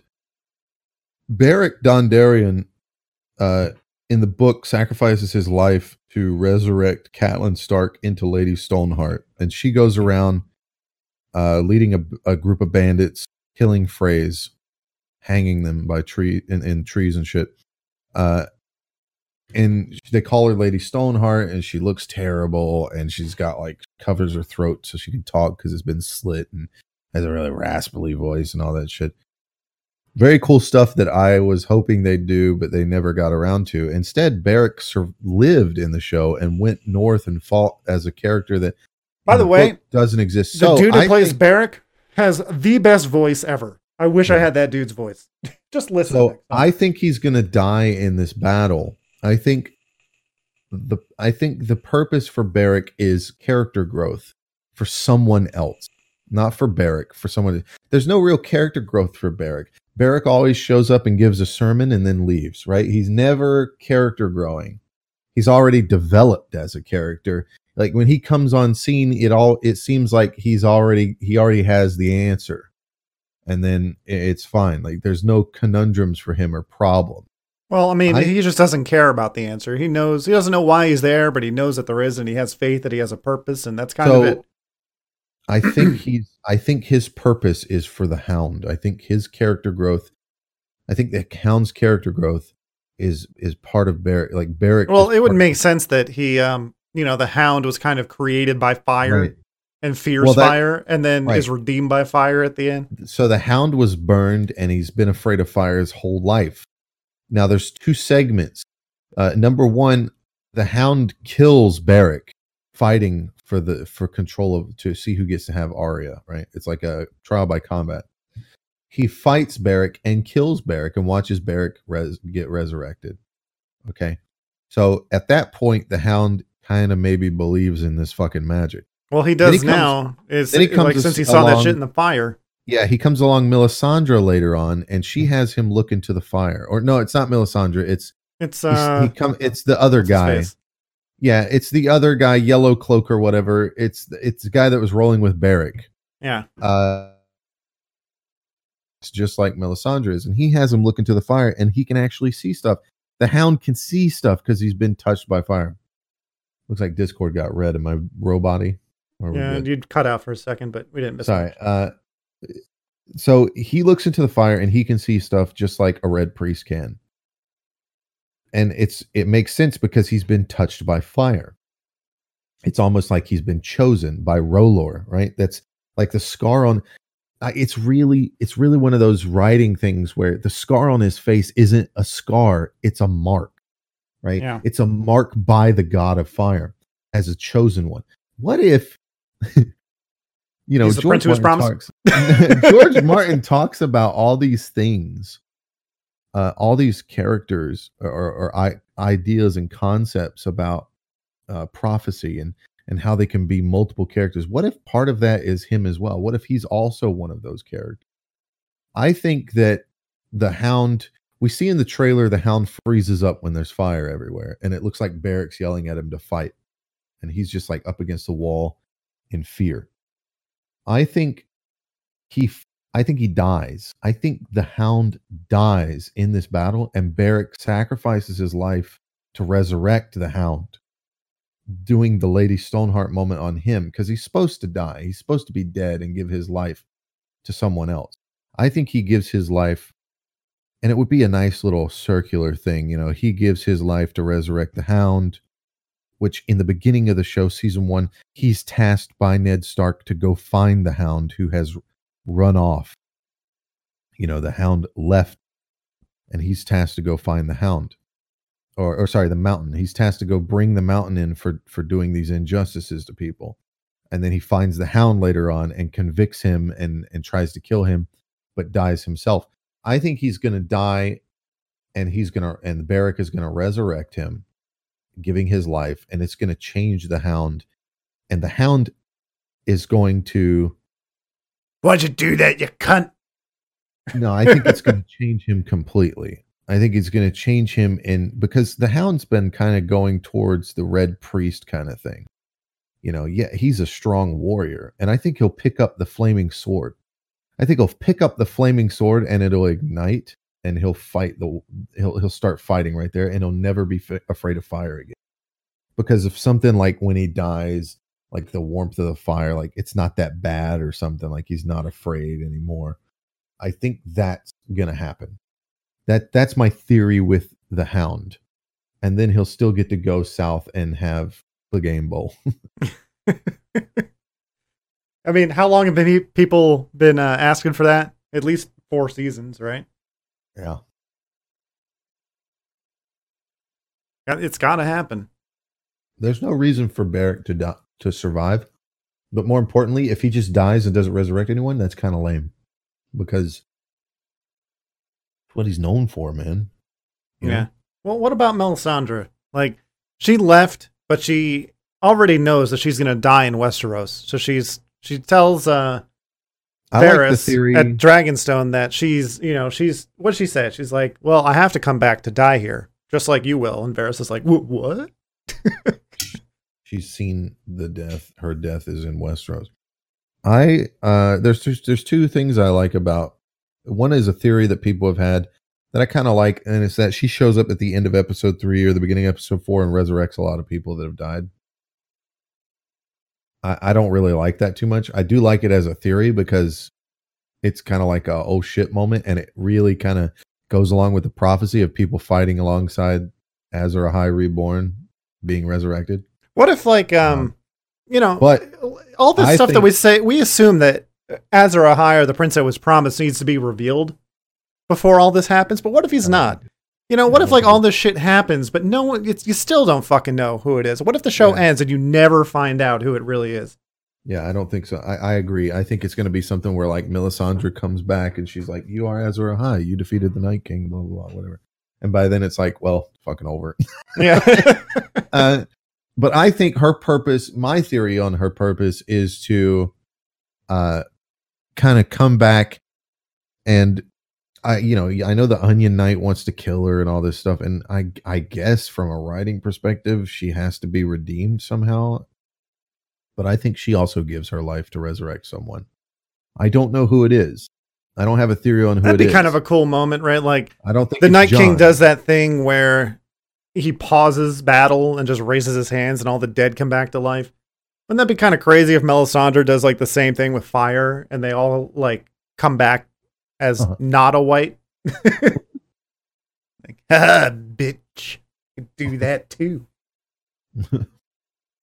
I don't think she'll be here in episode 3. I think she'll be episode 4, though. That's my theory.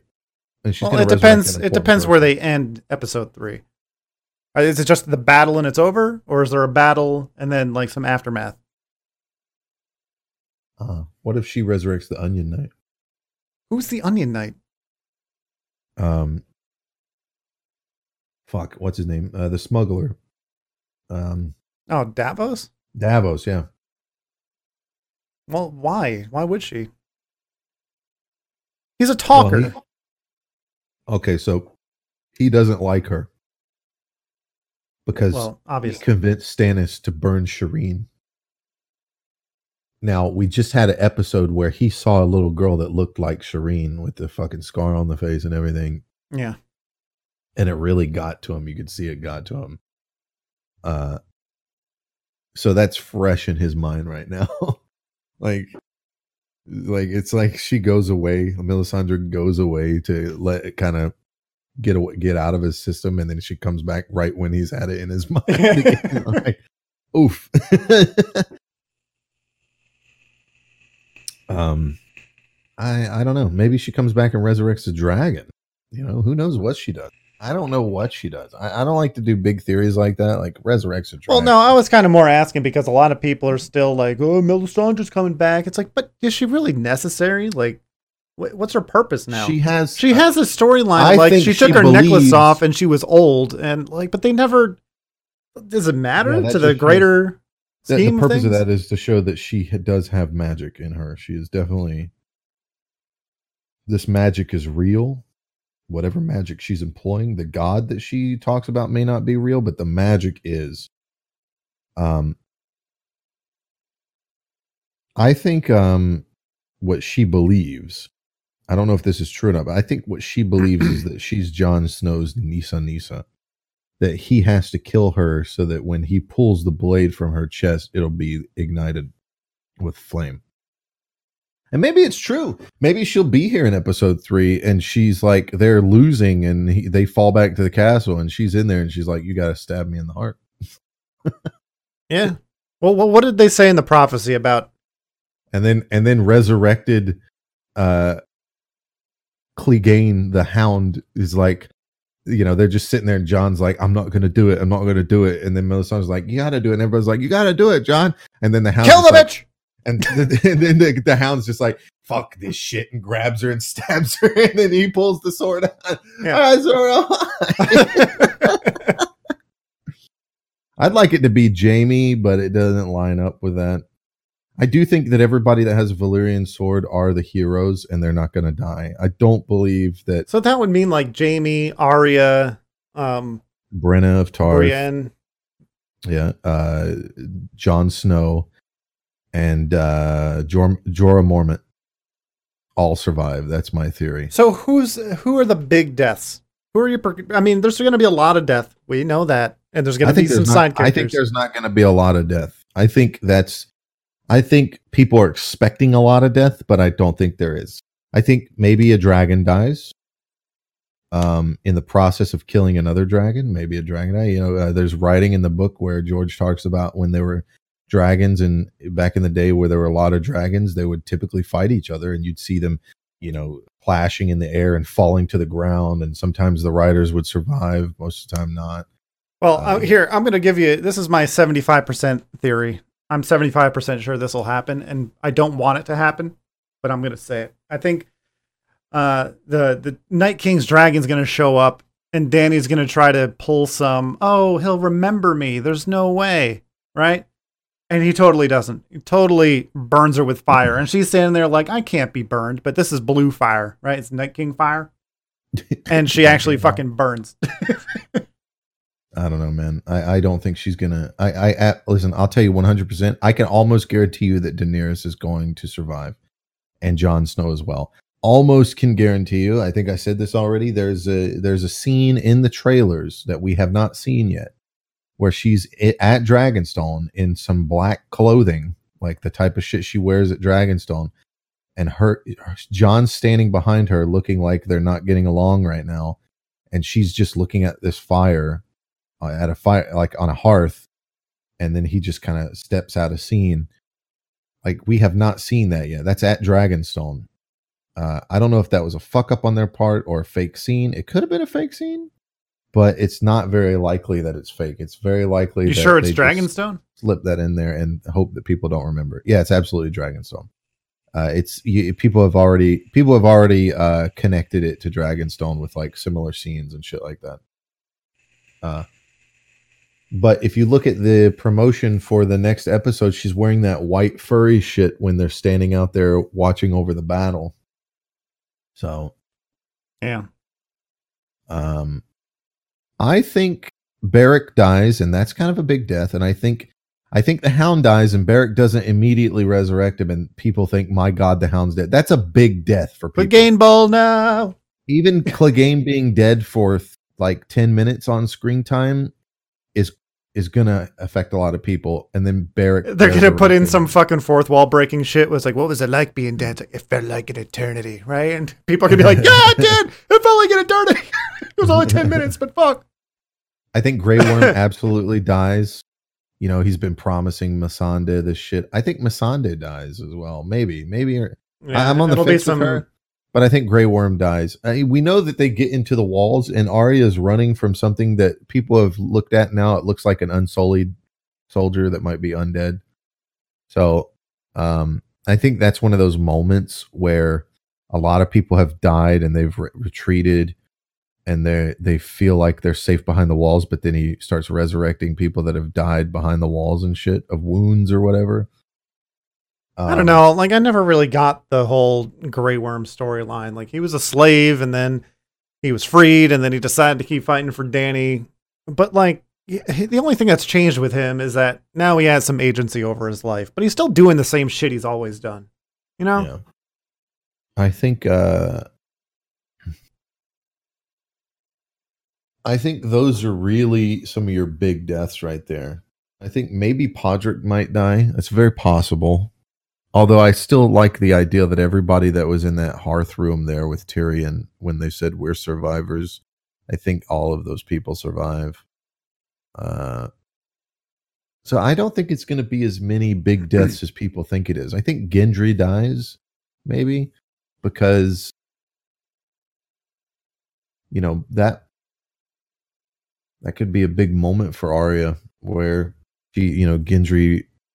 She just Is that what she's running from? People always assume she's like, she looks scared. Exactly. Maybe she just doesn't want to kill the guy that she just kind of started falling for or something. Who knows? I think it's very possible that Gendry dies.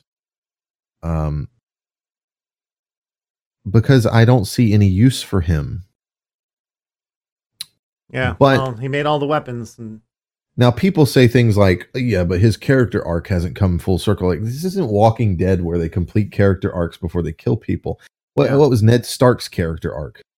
What the fuck was Robb Stark's character arc? Like, people die regardless of character arc all the time. And it's something that, kind of reflects real life. Is sometimes, a lot of times people die and there's no fucking closure. And it's like, man, what a fucking shame. And that's the only way that death is impactful, really.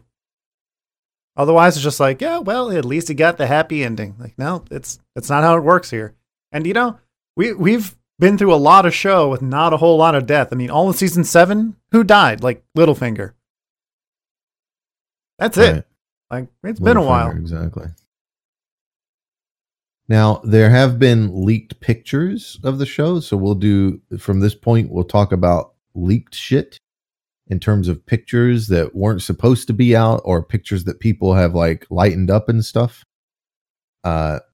We have Jon Snow on the ground and he's not wearing his cloak anymore. He's wearing like just the leather underneath, which isn't really armor or anything like that, which would lead me to believe he's maybe fallen off of the dragon or something. The dragon been grounded or something. And he looks like, the look on his face is like he's seeing something he's never seen before.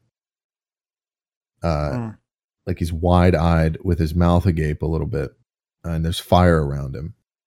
We also see there's a shot of, we know they're going to like fall back behind some shit.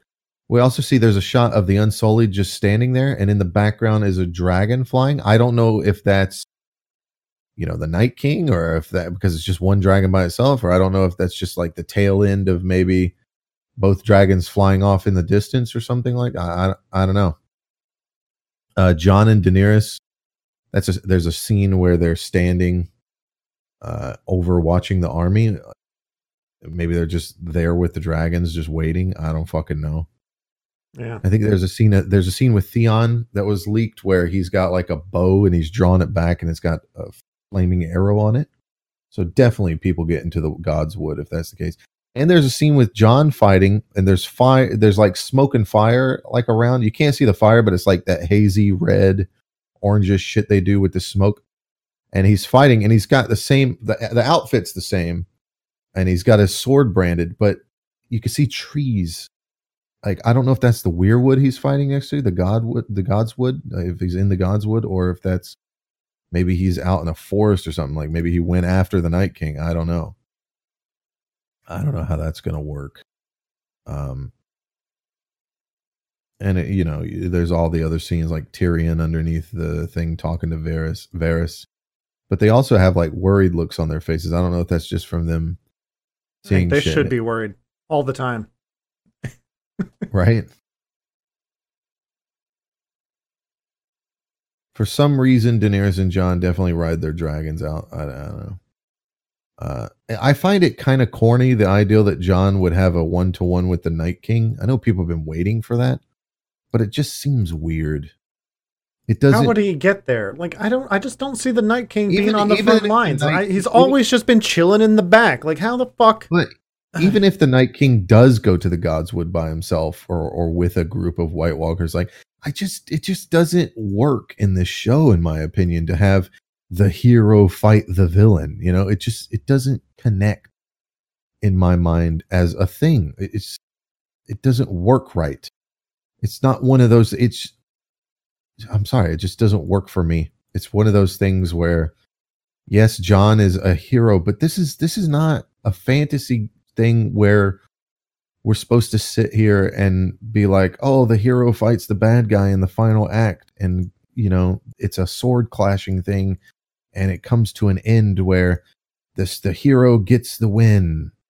Like, that just doesn't feel right to me for Game of Thrones. It feels more like Bran is the person that brings them down. Like the cripple, right? Yeah. I don't It would know. have to be like a battle of the minds, though, and he's never really been able to do anything. Like he just kind of gets close. The Night King looks at him, and then he's like, "Whoa!" and fucking has to back out of it. Right. Exactly. I mean, I agree 100%. Yeah, I mean that's all I got for the show. I mean, I don't know of any other character deaths. It's certainly true that you could have you can absolutely have a big character like Jorah die, and then they have like some kind of fucking scene where it's just his Valyrian sword in the snow or something. I don't like the idea of that because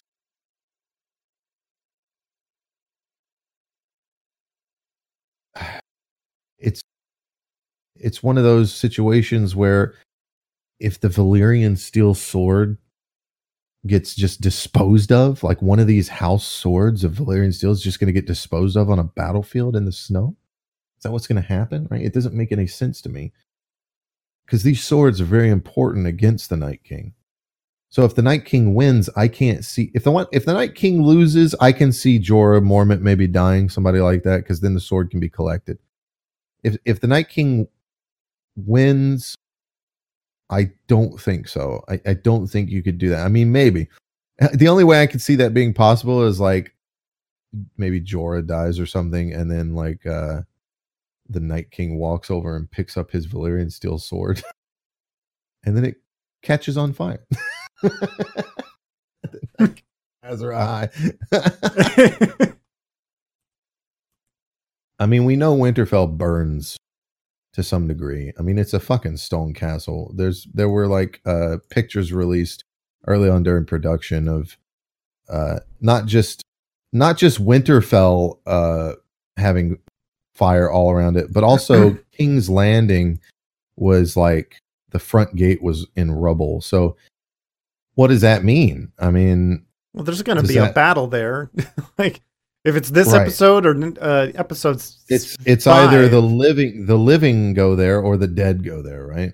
So if the dead, that's really one of two ways this show can go. The Night King is defeated in Winterfell, but Winterfell kind of suffers because of it, and has to be rebuilt and isn't that strong. And now they have this, and then they march south with an army. But that kind of lessens the Night King. It kind of chumpifies the Night King. If the Night King shows up to Winterfell and they hold him off and they still have an army to go fight Cersei's army in the south, not really that. The Night King becomes a chump in that regard. Like, no real danger. Well, but what's likely to happen is the Night King succeeds and they don't defeat him, because this is going with the classic hero thing. We have to defeat the Night King and then all of his army will stop and fall. That is that's not up George Martin's fucking thing, man. George Martin has said he tries to write realistically. That's not, realistically speaking, what would likely happen in real life, right? They wouldn't succeed. They'd almost succeed, but they wouldn't, and then it'd be over. And then the Night King have to flee. Isn't an idiot and knows that the whole Bran being out in the open is a trap. And then, like, here's the thing, though. Like, the Night King made all the other White Walkers, right? So you kill a White Walker and everything they created dies. But if you kill the Night King, do all the other White Walkers die too because he created them? I don't know. That's just their theory. That's what they're hoping for. I think personally the Night King wins. They don't succeed at killing the Night King. A lot of nobodies die. A couple of medium/big characters die. There's a couple surprises, but most of the characters people care about escape to Dragonstone. They get on a boat and go to Cersei and try to convince her that the dead are coming and that they lost. She tries to exert power over them, but they're not stupid, of course. They're not just going to walk right into the Red Keep unarmed. They're like, they have their fleet out there or whatever, or the Iron, or whatever. They have their shit there, and then the Night King attacks King's Landing. And then I think King's Landing gets burned to the ground by the Night King and his army, and that's when they finally succeed, having learned something else. I think episode 4 is all of us kind of learning the real way to defeat the Night King through Bran or whatever, and that happens. And then episode 5 is a battle that's taking place, but it's mostly off screen and not really being, or maybe episode 4, it's like it's a battle happening with the Golden Company and the undead, but we're not focused on that. We're focused on the politics behind the scenes with Cersei and Jon and Daenerys and all these things going on. Although I don't think it'll be episode 4, it'll be episode 5, because episode 4 will be them getting to King's Landing. It'll be the kind of the filler between that, the setup for it. And then the end of episode 5 is like halfway to a third of the way, or sorry, 2/3 of the way through. The Night King dies and it falls, and then problems are resolved through the last bits of episode 5 and into episode 6, and then we come to our conclusion. That's where my biggest bet for the show going. I mean, that's a big giant fucking leap though. Like a lot of that. I just hope that they found a way to close up all the loose ends, whether it's through someone dying or. They did say it would be a satisfying ending. About it. Yeah, but I don't think they're going to close up all the loose ends on every character. Man, it would be a shame if the Night King dies in episode 3. I really think so, because we barely got to see this character in action. Barely. He's thrown a spear and cut an old man attached to a tree in half. That's really all we've got to see with him. Yeah. if he dies in this episode, I don't know, man. It's it would be kind of rough. I don't think you will. They might win the battle, but I don't think the Night King is going anywhere. Not yet. He'll retreat north. Not even retreat. Maybe just a tactical advance. You know, like, well, why are we even here again? Like, they're pretty much done. I'll just leave my fucking subordinates and I'll just keep moving along with my dragon. I definitely don't like this idea that he's going to just go to King's Landing. He doesn't give a fuck about the Iron Throne. He's not going to. That's not a thing that he's going to do. Well, he wouldn't be going for the Iron Throne, but maybe it's just a tactical thing. If his mission is to wipe out the world of men, right? Like, that would be the unexpected thing to do. There's no army there, right? The Golden Company went north. I don't know. We don't know that the Golden Company went north. Is there a scene where that happens? Well, no, but I thought they talk about it and say like they're gonna go and. No, that's what we assumed. Well, even if they're still there, even more reason to go and wipe them out, right? Because you got 90% of your army fighting in the north, still outnumbering them, right? If Bran chilling out in the gods was like, hey, where'd the Night King go? And the Night King takes like a handful of people, burns down King's Landing with a dragon, kills the fucking Golden Company. And now what? Now whoever's left at Winterfell's fucked. Yeah, I don't know, man. I can't get behind that one because it just seems weird that he would just do that for no reason. I think it's weird we haven't seen him. I don't know where they're going with that. Well, we've only seen his army just get there. And yeah, and where is he? Like, he has a dragon. He's not hard to miss. Like, I just have to assume that if they show the army, the whole army presumably, and you don't see him on a dragon, where the fuck is he? Maybe he's just in the back. Chilling in the back.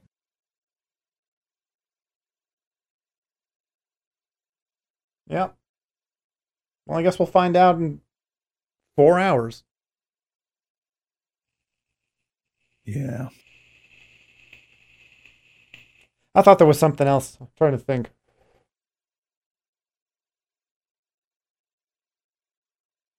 Well, I guess the they're kind of just Yara's chilling with a handful of people in the Iron Islands. Like, hey, what's Euron doing though? He left, right? No, he's fucking the queen. Well, he fucked the queen. Now he's gonna peace out, right? Nah. You don't think so? You don't think he's gonna go and be like, oh shit? No, Iron Islands time. I think he's going to be the commander of the ships, like the all that shit. He still has to be killed. See, that's what I mean by. That's why I'm saying I'm afraid of shit, because I'm afraid they're going to kill the Night King and all the undead shit's going to be resolved and over with in a single fucking episode. And then they're going to turn south and have all these problems to deal with characters like Euron that have to die at the hands of, I don't know, Yara? See, it's why I feel like Theon's going to die, but then Theon should be the one to kill Euron. I don't know. It's really rough. It's a really difficult thing that they could take in any direction. But it's like we said, Theon should be the one to kill Euron, but that's not the way this show goes. Should have been Arya that killed Joffrey, right? But that's not the way the show goes. Some old bitch did it. Yeah, but she did a pretty good job. Yeah, but who the fuck was she? Like, nobody fucking... like, she didn't have anything to do with Ned Stark or anything. She was just protecting her daughter from a piece of shit. Yeah, I don't but at the same time, if the Night King wins, then Euron could finally be like, you could have that moment where Euron's like, he's been so fucking not scared this whole time. I'll just sail to the east. But now that he gets a glimpse of him, he's like, shit. This fucking crazy. Yeah. Well, it's going to be intense. I'm just hoping that they don't pull some shit where the episode ends before the battle's over and we see the last 10 minutes of the battle on the next fucking episode. Oh, yeah. I want to see the battle at least concluded in the next episode setup before this is over. Yeah, you have to conclude the battle and then have like 10 minutes of characters looking around recovering or something. Yeah. And I mean, that's an hour and a half. So I know they said the whole thing is going to be a battle, but let's face it, like, you get battle fatigue after a while, Like, how are they going to do this? Are they going to show pockets of battle and move between the different characters? Kind of like, oh, fuck. I think they're going to break it up with Bran vision and shit like that. Might get some action on Pycelle, or not Pycelle, but Qyburn coming up with a way to resurrect undead or some shit on command. That'd be cool. I still think he's going to go that route. Qyburn becomes the next Night King. There must always be a Night King. Yeah. Undead army versus undead army. Undead Clegane Bowl. That would be bittersweet. There must always be a Night King. Well, I guess Jon's going to be it. The king in the north. The king in the north. Like, all the way north. You know what I'm saying? Super duper north. North of north. See, that's the kind of stuff I like about stories. Like, I want to know what's even further north. I want to know, like, what's way out there. That's what I love about WoW expansion. Canada. For World of Warcraft is, like, they just keep adding stuff and answering questions, typically. Like, well, I mean, Westeros is mapped out, right? So, oh, no. Eventually, it's just ocean. Just Westeros and Essos. Like, if you look at the map, there's areas where the land just stops, but it still goes, like, it visibly it stops. Like, if you look up a map of what's the name of the planet?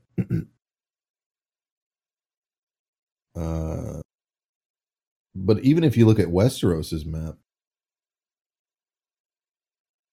it just keeps going north. Is there a decent fucking map here? Here, I got one here. I'll link to you. Oh, I got one from HBO. Okay.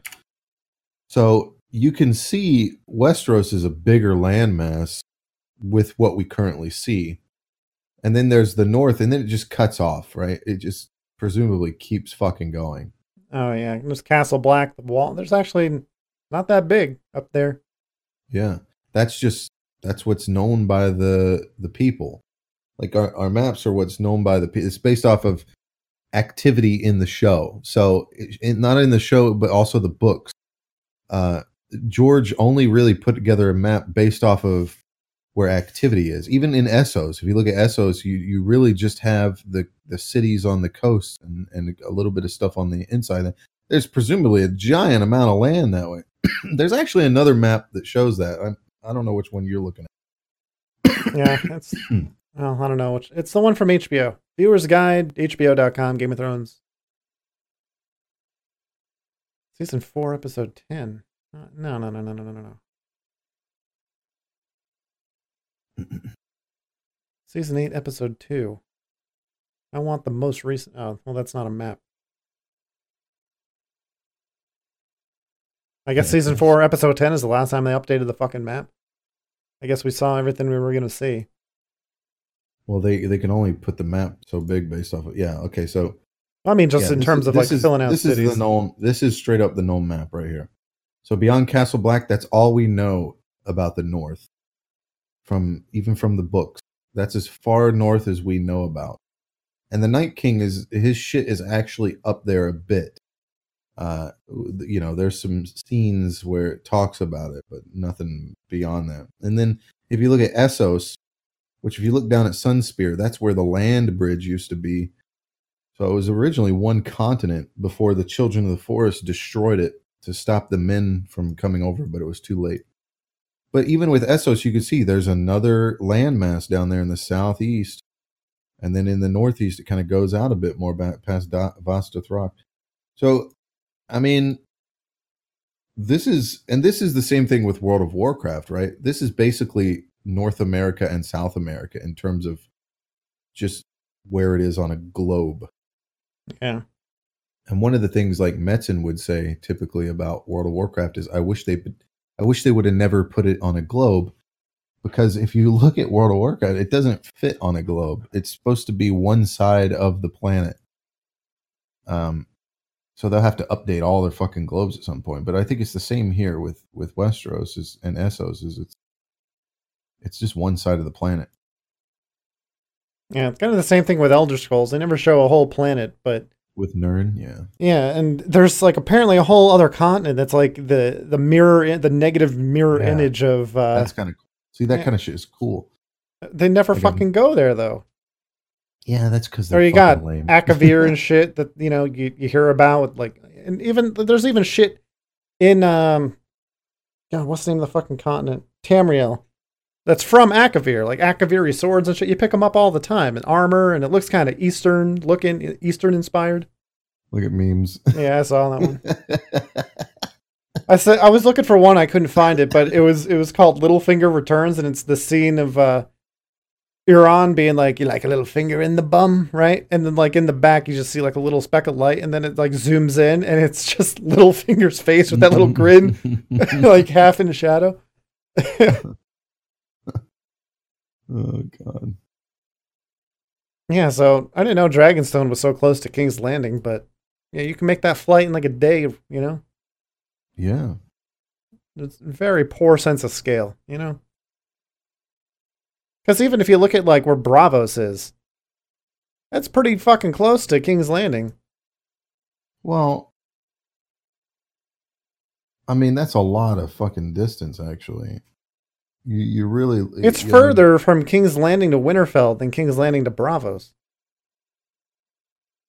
That's like half a day's dragon flight. I mean, Yeah. I mean, you really get a sense of where King's Landing is on this map. Dragonstone's right near it. yeah.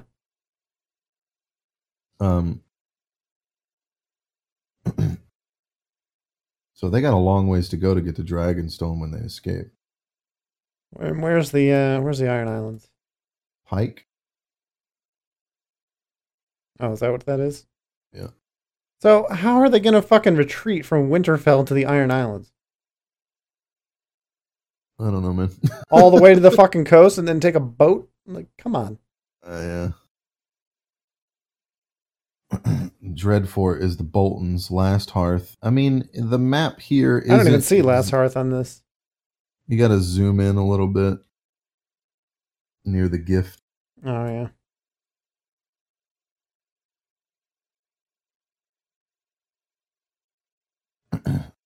There's some more shit. Okay.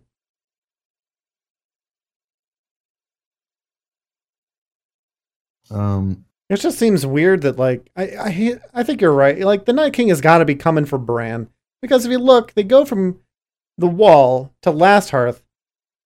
like they could have just kept going straight south and bypassed Winterfell completely and just spread out. Like, even if, Like like you said, it doesn't make virus. sense for them to go to King's Landing because they don't give a fuck about the Iron Throne. But you think it would be a tactical advantage to like kind of like swoop around and surround Winterfell, but instead it seems like they're just kind of coming from the north.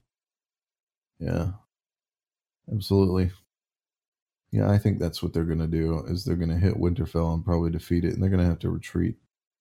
The show does a really bad job. I mean, they'll just be at Dragonstone. Like, it'll just, despite how far away, they'll just be at Dragonstone. That's one of the things a lot of people have a problem with the show, is how quickly people get around.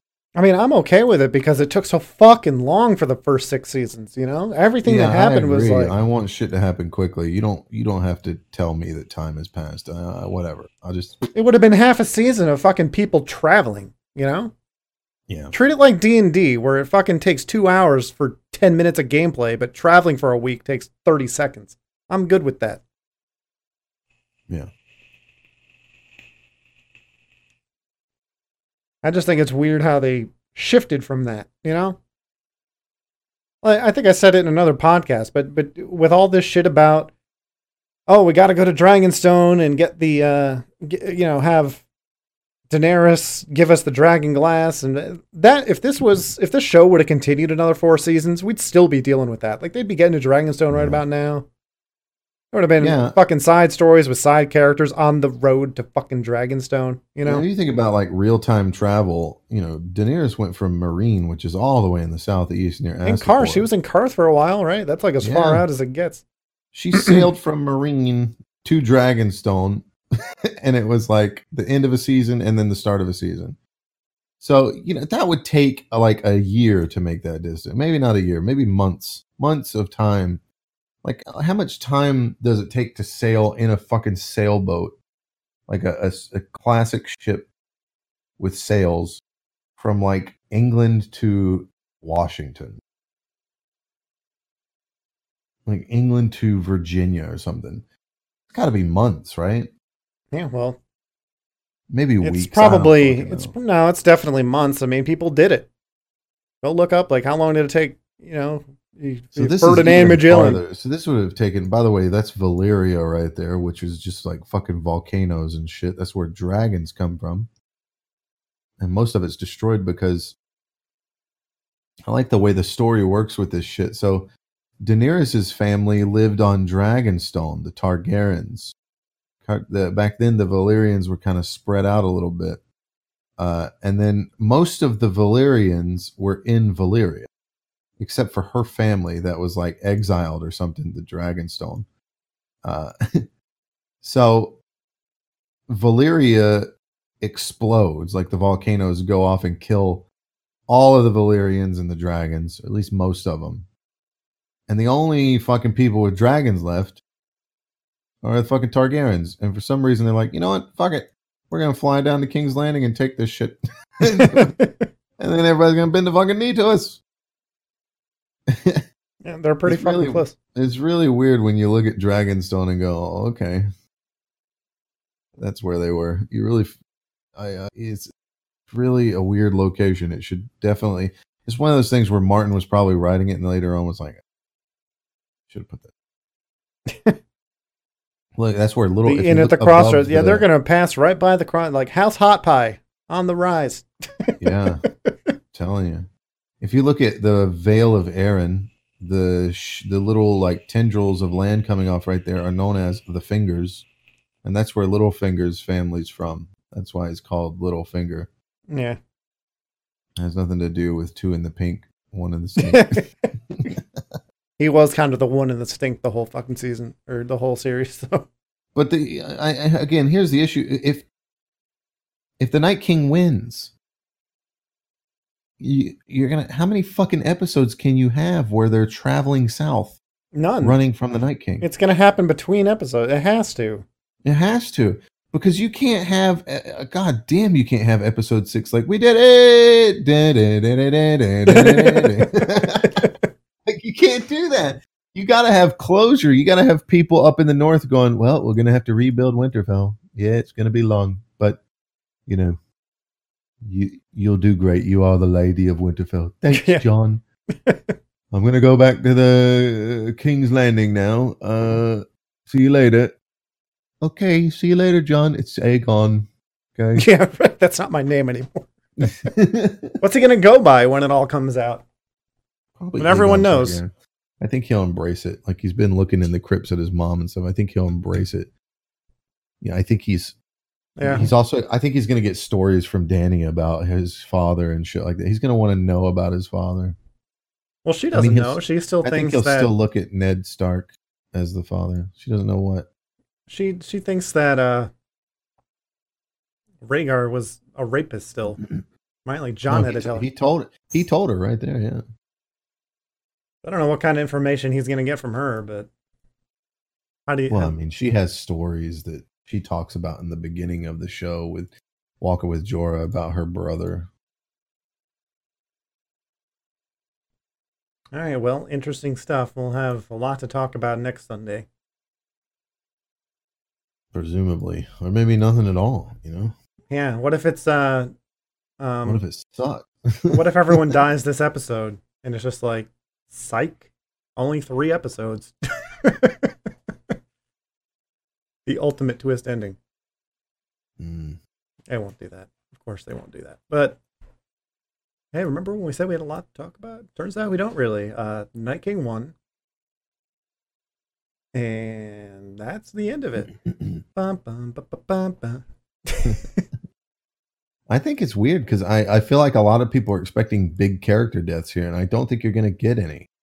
Well, do you think it's going to be quantity over quality, right? Like a bunch of side characters will die, or they'll Yeah, just tell you I that a lot agree. of people have died. I That you agree never that met. it'll be a bunch of side characters, and certainly characters people like. Like, I don't give a fuck about Grey Worm, but there's people out there that like Grey Worm and whatever. Miss man. Sandy.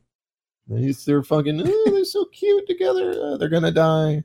They're going to die together. Take some consolation in that, I guess.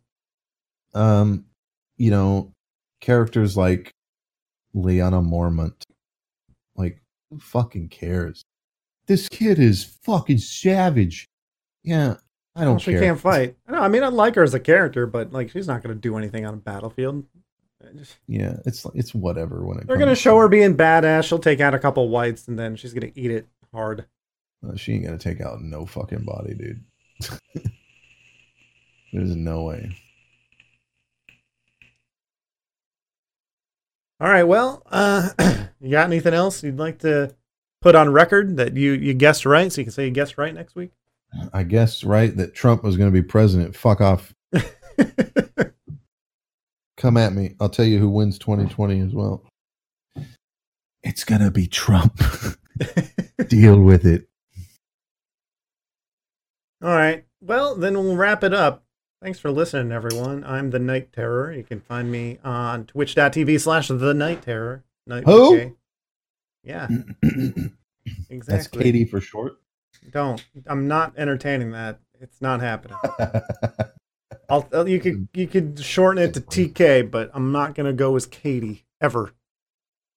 just T. It's KT, man. Jesus. No. Just embrace. No. No. All right. You can also find me on Twitter and People Facebook think you're and A YouTube. lady.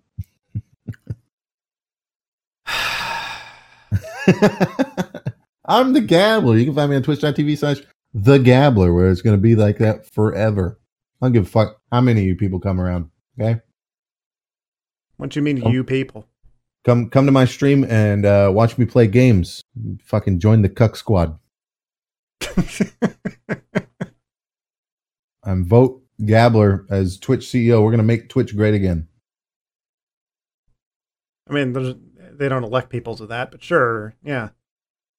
Well, you can vote me as CEO if I have the most subscribers on Twitch and the most views and the most follows and all that shit. Like the PewDiePie of Twitch. You know, then I'll have some clout. And unlike PewDiePie, I'll throw my fucking dick around. You know what I mean? I will walk into a table. Listen, I will walk into a courtroom with 6 fucking lawyers and my millions of dollars can afford me. versus Twitch and drop my dick on the table when they try to fucking do some shit like that and then infringe on my rights. Yeah, Okay? and he'll fucking live stream it too. I'm American. And that's all we got for this week. Watch Game of Thrones, because we're going to be talking about it for the next couple weeks. And if you like Sekiro, play Dark Souls 3 instead. That's all I got. Yeah. We'll be back next Sunday. Thanks for listening. This is Electronic Gaming Mostly. Later.